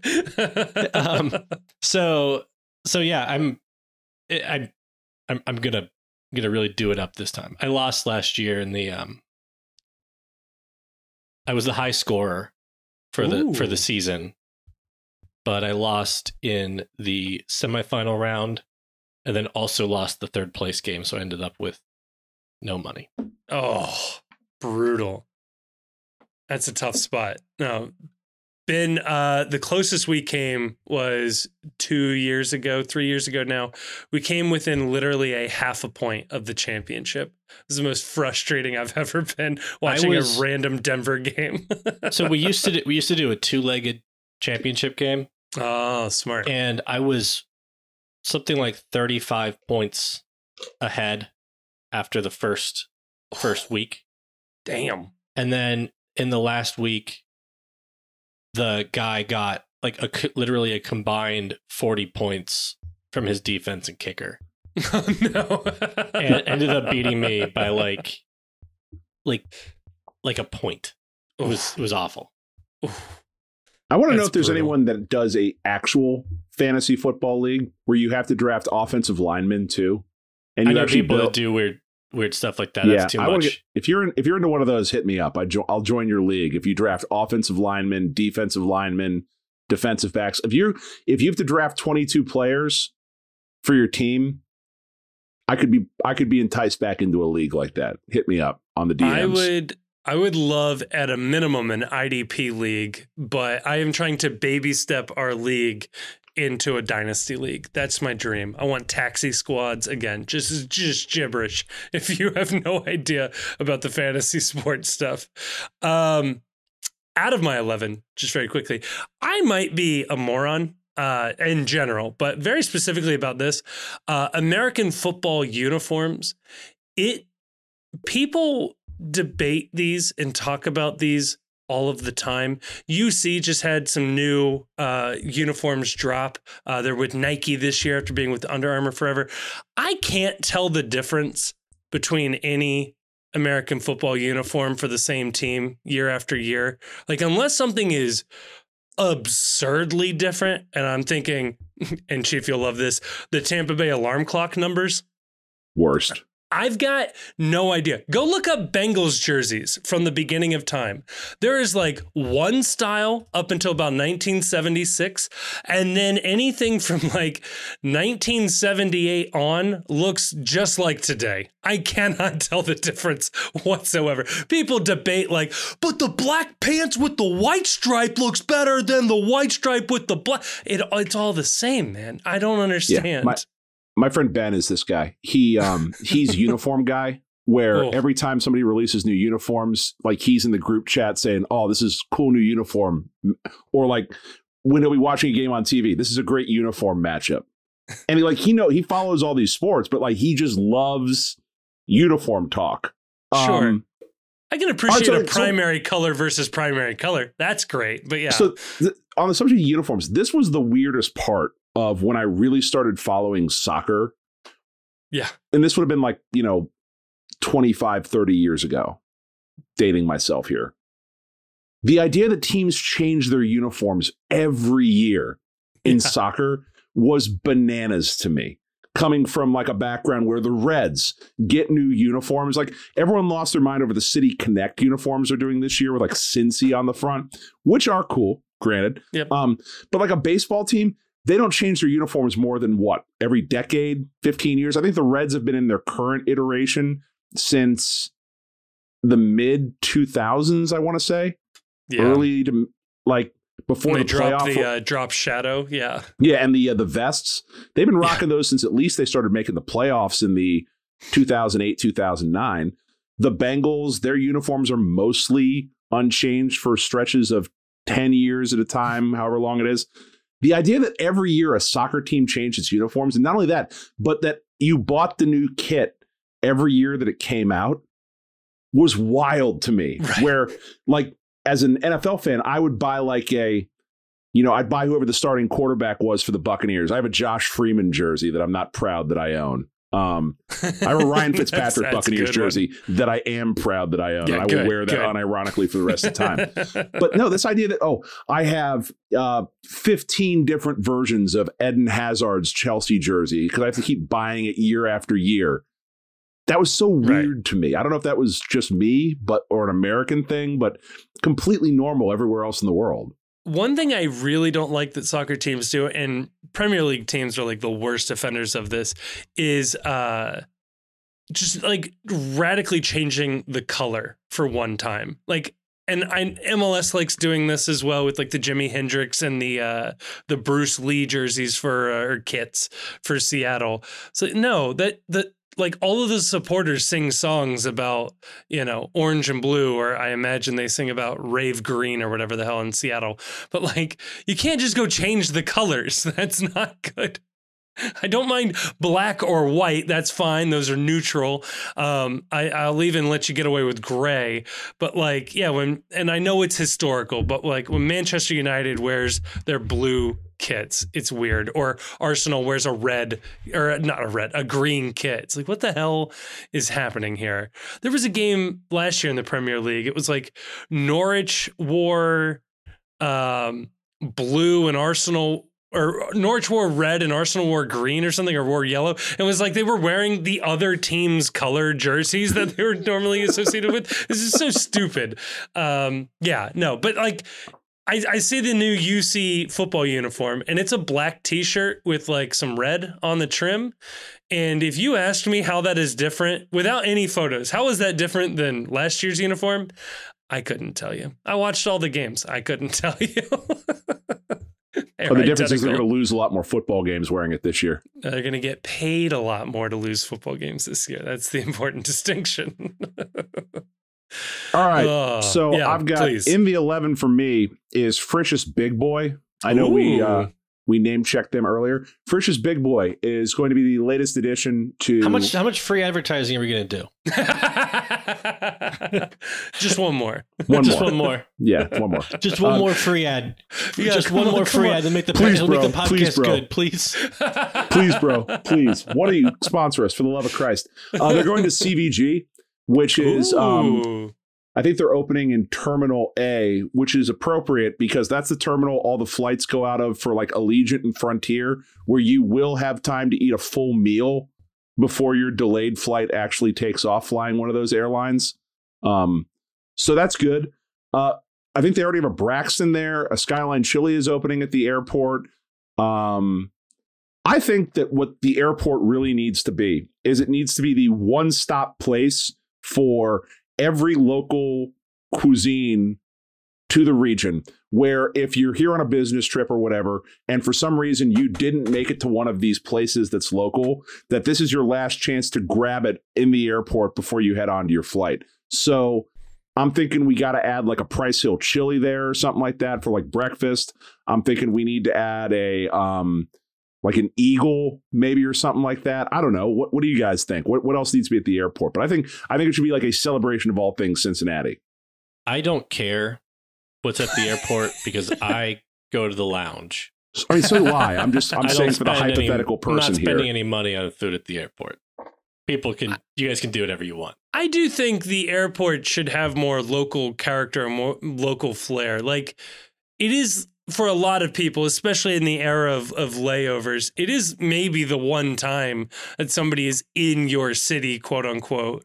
And yeah, there should be the option to like see the local cuisine or see a brand. So if somebody says like, oh, have you ever tried Spotted Cow? You can be like, well, yeah, I got stuck in Milwaukee one time on a layover and there was a bar there and they had it and it was great. It's like, you have a cultural experience now. Yeah. I'm way into this. Yeah. Out of the 18 for me is the Pac-12 conference. So you and Fox and ESPN, huh? and literally everyone. It's not going to exist. And I'm sitting here wondering how much Stanford, Cal, Oregon State, and I forget who else is left behind. Washington State. Are seriously thinking about seriously thinking about taking their athletic directors, strapping them to a SpaceX rocket, and just launching them into the sun for not seeing on the writing on the wall and doing something about this. You don't want to use a SpaceX rocket because those come back. It's true. No, not before they blow up first. It's okay. Yeah. Stanford also, in particular. That's a rough look. But also, it's like I feel like this has to be the moment. Like everyone I've talked to about this, I haven't met a single person that is really happy about how college football looks now. Like, I know Grayson, he's a Big Ten guy. He's an Ohio State guy. Are you really excited about the Big Ten, including such historic and storied matchups as Oregon versus Rutgers? Is that exciting? No, I'm definitely like a college football return guy. Like I'm a trad when it comes to college football. I think reduce the conferences back to, small regional conferences with a regional identity. Okay. Where it's like, SEC teams play a certain way, Pac-10 teams play a certain way, Big Ten teams play a certain way. And honestly, scrap the whole playoff system. Just go back to the bowls, and then the Rose Bowl, Pac-10 champion versus Big Ten champion, all that stuff. And then let's just argue over who's the best team. That's way more fun. You're right.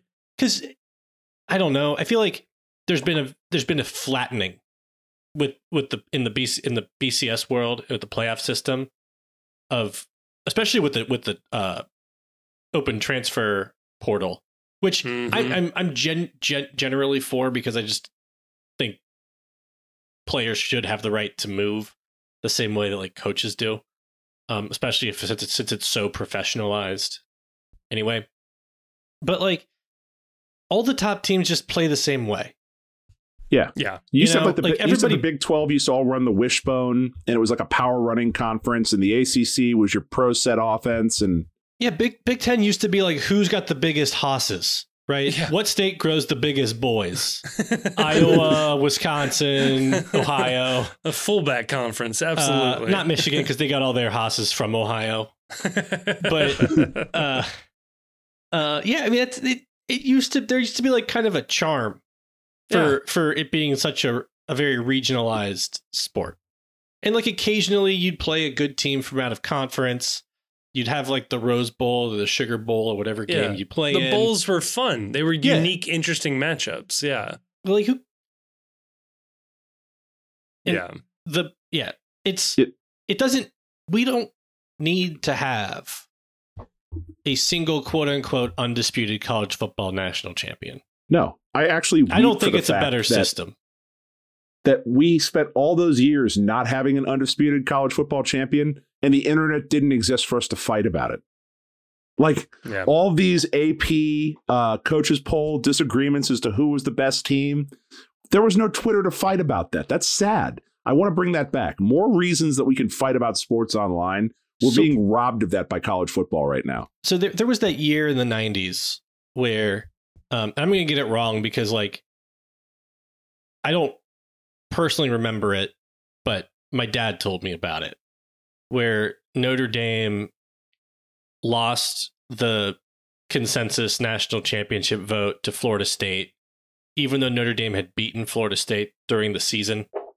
And that's like kind of a fun controversy, right? Because like Notre Dame had lost to a worse team than Florida State did, but Florida State had lost to Notre Dame.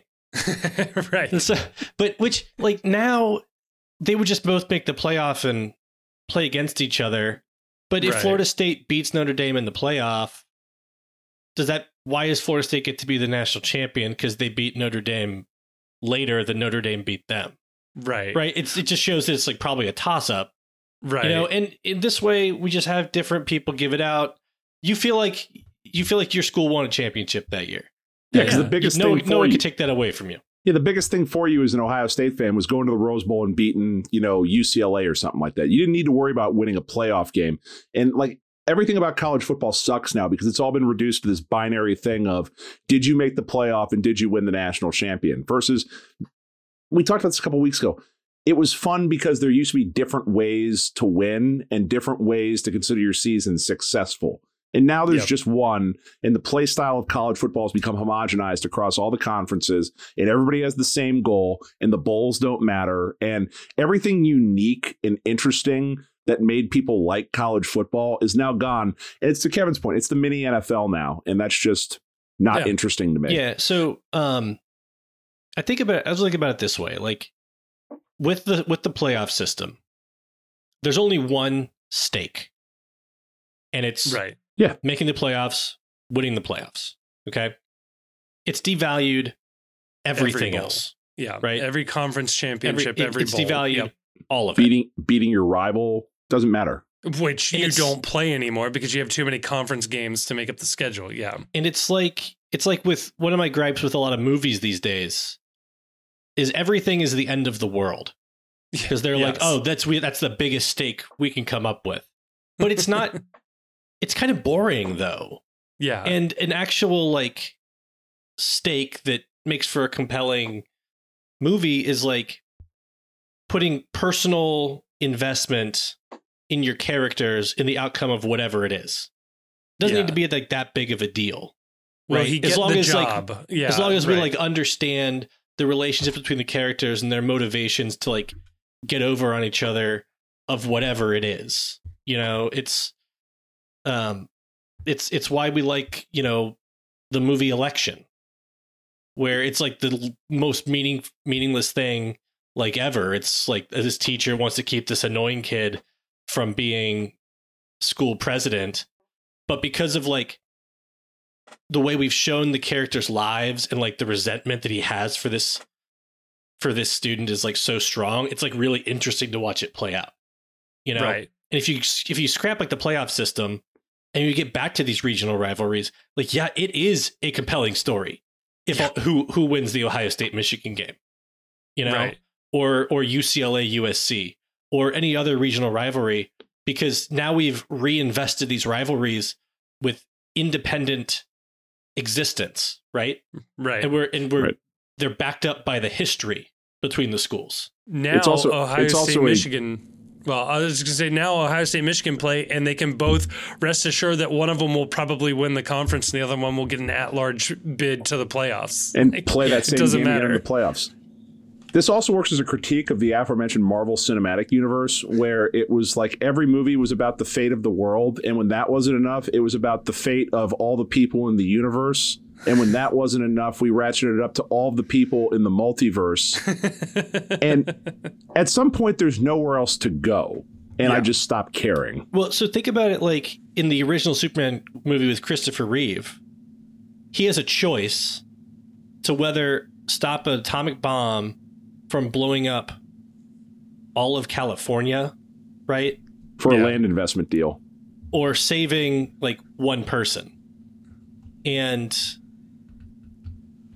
we actually like kind of understand the choice, you know, and like the actual dilemma there, because we are weighing like his personal investment and stakes, or and there's so many other examples of that, you know. James Bond, Quantum Solace. I think he's trying to prevent the bad guy from getting 2/3 share of the water rights in Colombia. So I think it's Bolivia. Damn. But I actually thought that It's was very, I know very specific stakes, though. people shit on that movie, but I think that's like a very interesting kind of plot, and it's like kind of an old school James Bond plot where it's what a there's- UK spy would be doing. Yes. Yeah, exactly. And like in the old James Bond movies, Spectre was this big organization that was like running schemes like all over the globe, Yeah. and they all had like pretty local impact and stakes, and in the aggregate add up to this big worldwide organization. But by and large, he's just like foiling, you know, one thing in Kentucky in one movie, and then he's doing like something else in another movie, and he's down in but then Jamaica. Then you get to the one where he's in a volcano inside Japan that's launching rockets to capture spacecraft and bring them back to start a world war between the U.S. and Russia. And I will go to my grave saying You Only Live Twice is the best James Bond movie ever made. Chief, I did want to just very quickly read the Stanford Cardinal opening Wikipedia paragraph, because I think this is fascinating that this is the team, this is the school that has been left out. As of June 15, 2023, Stanford's program has won 134 NCAA team championships, the most of any university. They've won at least one NCAA team championship each academic year for 47 consecutive years, going back to 1976. They have won 26 of the 29 Directors' Cups awarded annually to the most successful overall college sports program in the nation. domination, including 25 consecutive cups from 94 to 2018. Yeah. This is the team that was left paying out. for the Rowan team, Paul. That is the team that was left out. Can I indulge, since this episode's already gone really long? I have a bonus real quick extra out of the 18. My extra, it's also college rated. Out of my 18 is the Xavier Musketeers for signing. I know this hurts. The official pizza sponsor of Xavier this year. You can have them. Is Snappy Tomato Pizza. Oh, that's pretty funny. Did Donato's not answer the phone? Like, what the fuck? I didn't know they were still in business. It's worth it if they serve the cicada pizza in the arena. Then it's worth it. Oh, that was them, wasn't it? Yeah, absolutely. Well, it won't be available for another 16 years, I don't think. I don't know if they still do that. I would love to know. Has anyone eaten a Snappy Tomato Pizza in the last 20 years? I have. There's one in Fairfax, which I have been to more than a couple of times. Very weird, but where in Fairfax? It's like it's in of the sad strip malls that are on that main drag. It's in the saddest one. Oh, that's why, like one of those ones where you just don't even look at it when you go by because it just looks run down. Correct. Closed. Next to the old PNC location. I want to say it's across the street from a Midas. So okay, I know what you're talking about. I still won't go there, but like, come on. Like you're a Big East program. Do better. Snappy Tomato. Snappy Tomato. Grayson in the 11 out of the 18. In the 11, I'll try to make these quick. You don't have to. Nobody's listening anyway at this point. So I was listening to the Orville Peck Pandora station the other day, and this song came on that was kind of old sounding, and it was in French, a French woman singing like kind of like an upbeat, dancey pop song. And I found out that it was an example of yay music, which was 60s French pop. And the singer was Franz Gall. And the song was Laissez tomber. Can I guess the title of the song? Yeah. Essayez que dans une petite ville? No. What's that mean? Damn, I thought you got it. Try that in a small town. That's funny. So the song was actually called Laissez tomber les filles, which means like stop messing around with the girls. It's a very catchy song, and I bought a Franz Gall vinyl, and it's really good, like wine drinking and sitting around music. In relation to Charles Day. No. Okay. Spelled different. So her name is Franz Gall. I'd recommend giving her song some play. And I also like, I've listened to less of her, but I've also liked what I've heard from Francois Hardy. She's another one of the Yay girls. Yay girls. Are the Yay girls kind of like woo girls? Or is that? I guess, yeah. Yeah. Well, I mean, new things to go through here. Another song by Franz Gall, Poupée de cire, Poupée de son, which means wax doll, rag doll. That song won the Eurovision in 62 or something. I don't know. So yeah, a little hidden gem music recommendation. I like it. You think someone's going to tell me? Someone's going to tell me you can't call this a hidden gem. I've known about Franz Gall for a decade. Would Aaron Buchanan know these songs is the real question. Maybe. I don't know. Yeah. French language. Out of my 18, I was tempted to put issue 1 out of my 18, but I feel like that's been done and dusted long enough, and no need to dance on that grave. R.I.P. in peace. So I would say I'm going to read a Laurel Failer tweet. Ooh. And Laurel's in the 11. This is not, but it's her tweet putting, let's say, I hadn't seen it, but apparently there's some conspiracy theory that is out of the 18.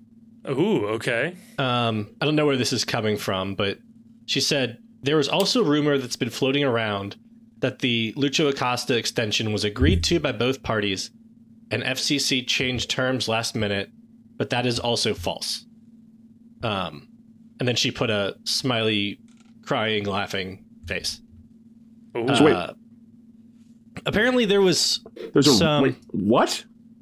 Yeah, so apparently there's a rumor. I haven't seen it online. I haven't seen it on Twitter anywhere or anything. That the reason that the team hasn't announced an extension for Lucio Acosta is that they changed the terms last minute. Well, like Darth Vader style. Yeah, right. Yeah, right. That's also what came to my mind. Like Albright saying, like, "Oh, like Jeff Birding standing there saying, I am altered the deal. Pray I don't alter it any further and come back. We have more winning to do." Yeah. So I think, but what I do think this comes from, we've talked about it before, is the information vacuum from the team not providing like periodic update. Like occasionally teams will just kind of acknowledge publicly, like, oh yeah, like Philly will be like, oh yeah, we're working on, we're working on the Jim Curtin deal. Yeah. It's not done yet or whatever. Or St. Louis's coach saying, yeah, we're negotiating with a defensive midfielder, and we'll have more news on that whenever we get that done. Helpful bits of news. Yeah. But that's also, when you don't provide any information. Yeah. People do fill in the gaps.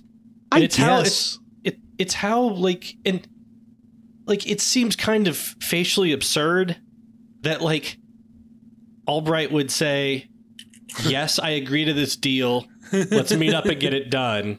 And then they get there, and then he picks up the paper and like X's out a zero on the salary number. What is he changing? Or no, it's like they get there to sign it, and like comically, like that Donald Trump thing about the hurricane path where it's written in Sharpie to extend it out, that like something has been clearly changed in the contract, and like Lucho's agent's looking at it like, what is this? What's what? It was till 2027, but he just put a little wedge on it and tried to make it a 9 without anybody noticing. It's like I don't know if Laurel's reported on this rumor before and I just missed it in the articles or whatever. I haven't seen anything about it. I would love to see like just somebody write out what happened, like step by step, like what exactly they think this looks like and what happened. I just want to see it in words in front of me. Chris Albright turns out to be this nefarious dealer that everybody hates. That's like working like behind the scenes. And that would explain why Kubo is still here, because he went with the magic marker and he changed the contract again to. He gave Lucho's extension to Kubo. That was what he changed. That was the mix up. It was the name on it, not any of the details, and nobody noticed. Honestly, like 90% of what's going on with this team is like, okay, there's an information vacuum, but Albright has hit on so much of what he's done that I just assume he's got this under control. It's like, why we talked about this in the last episode, like, oh, what's the situation with Aaron Bopenza? 90% of the reason why I'm not making a bigger deal about this or any of this is I trust that Albright signed his dude and got the right guy. Lucho's extension, why isn't it done? I don't know, but I assume that Albright's got this under control. Like, it's I have not heard a single whiff of any kind of a rumor that Albright is anything other than incredibly good at his job, respected around the league. And the idea that he's sitting around like this nefarious villain with a red pen changing the fucking contract is... And, it's like hilarious is what that is. We were a little skeptical of the early returns on Arias, a little skeptical of the early returns on Angulo. Baji. I mean, all of those seem to basically have been hits. It's almost like he's smarter and better at this than we are. Yeah, exactly. I mean, I need to see a couple more years. Yeah, so maybe he should sign up for a few more years and convince me personally. That's what I think he needs to do. So I'm also going to have a controversial opinion here. on this. Lucho is certainly a player that tests this. Don't get me wrong. But in the abstract, as a fan of FC Cincinnati, I think I want the general manager to be doing his best to get the best deal for the team. And if that means sometimes coming across as an asshole, I think I'm fine with it. Because if it gets us into a better place as a team, that's good.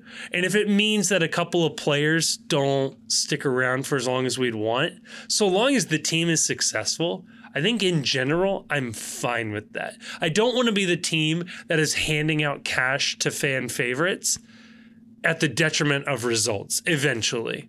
Yeah. So, And I don't have any reason to believe that Albright is being in particular an asshole. Right. I have no reason to believe that Albright is an asshole, except for like kind of how he looks and how he just kind of carries himself. And from being from Where he's Philly from. too. Yeah. Where he's from, yeah. Yeah. No, what? And also, it's like, it's funny too. Like, if you were Lucho, like if there's going to be a holdup on this side of the deal for like the Lucho deal, I would bet it's probably the guy who's in the middle of an MVP season, whose agent is probably telling him, we'll be in a better negotiating position if you go ahead and you win the MVP this year. Right. So, And win MLS Cup, yeah. And if we're allowed to throw out conspiracy theories on it, And my we are. conspiracy theory is that it's already done. Ooh. Or basically done. what are I they waiting imagine, for? how do they not have a framework in mind? If they are millions of dollars apart, like Lucha just needs to tweet that and just say, like, I thought I was playing my heart out for this city. It's a shame my talent can't be, respected in this town. And the entire fan base will revolt in 1 hour. Yeah, I mean, there's plenty of people who would fall all over each other trying to be the first to tweet out something from his agent Yeah. about the team nickel and diming him. Right. And there's nothing out Remotely there. I mean, there. other players have been fine letting that information be put out. Mm-hmm. So either Lucha is not that concerned about it, or he feels too much responsibility to make anything public. So I got it. Okay. All right. So here's what we do. We get Albright into a room. We get Lucho into a room. And we get him a box of empanadas and say, guys, figure this out. Break bread, literally. Yeah. I thought you were going to say we break a pool cue. and we say winner takes home $6 million. Right. It's like, here's the deal. One of the two of you is leaving this room alive.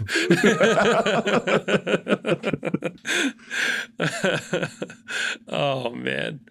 I'm all for a conspiracy theory that Chris Albright is secretly incredibly incompetent and that Jeff Birding is the glue keeping the ship together, because that is inevitably who would be filling in the gaps here, right? So yeah. That's another thing I would like to see. I'd like to see somebody like make the case that Albright is bad at his job.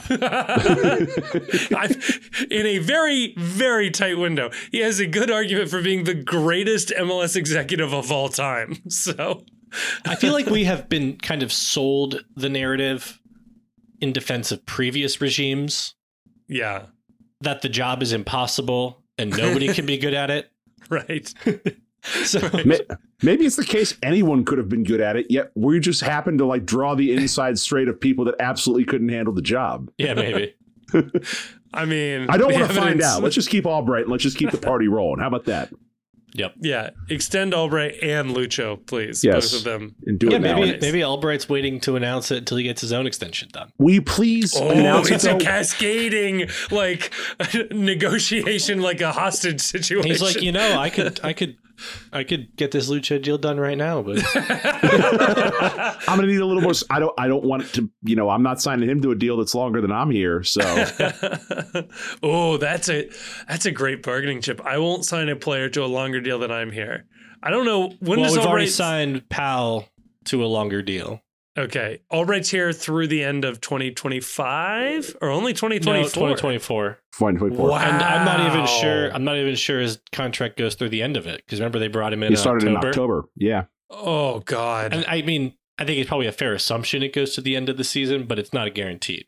I'm All just right, glad I have a new thing to worry about. Yeah, now suddenly the Lucho extension doesn't seem so bad. Like, let's get the Albright extension done immediately. Also, Noonan's also up next year. I might just become a Louisville fan. Yeah, if they leave, I'm done. I think these will get done. Yeah. They're more valuable to us than they are to any other MLS team. I don't know that that's true. And if well, I think it's true. It's my true. It's my truth. So San Diego and Chicago come to mind immediately. But and yes. I would hate to break up the Terrace Park crew. That is so true. That is true. It's a key component here. Can you put a price on that? The answer is yes, but don't try. Please. LA Galaxy, keep your mouth shut. Okay. Kenny Arena is on record as saying that this is better than the beaches of California. So Manhattan Beach specifically. Only because you lived in Manhattan Beach, not in Hermosa Beach. Don't give him ideas. Yeah, bleep that out. We're not leaving that in the show. All right, I'm going to say it before Grayson gives any more ideas about where our coaches can leave. Fuck Columbus.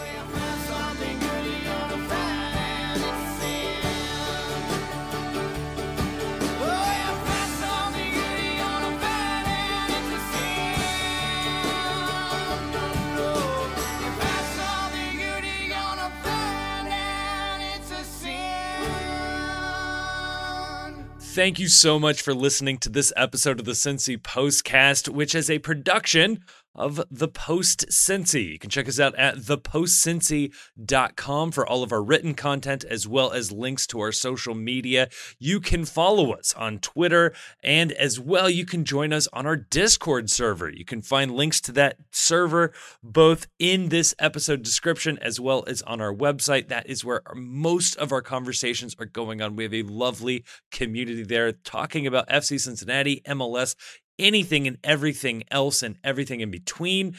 We also want to give a huge thanks to Jim Trace and the Makers for providing all of the music you've heard throughout this episode. They're an amazing local Cincinnati band. Again, more information about them is in the description of this episode. And if you enjoyed what you listened to, and you've made it to the end, so I'm going to assume you liked it, or you just can't reach your stop button, please like us, review us, subscribe to us wherever you are getting your podcasts. That is going to be really, really helpful. But more importantly, share this with a friend. A personal recommendation helps spread a podcast so much further. So please share this if you know somebody in your life who's an FC Cincinnati fan, an MLS fan, somebody that you think would enjoy this. Pass it on over. Thank you so much again for listening. It blows me away that people continue to listen to us, and thank you so much again.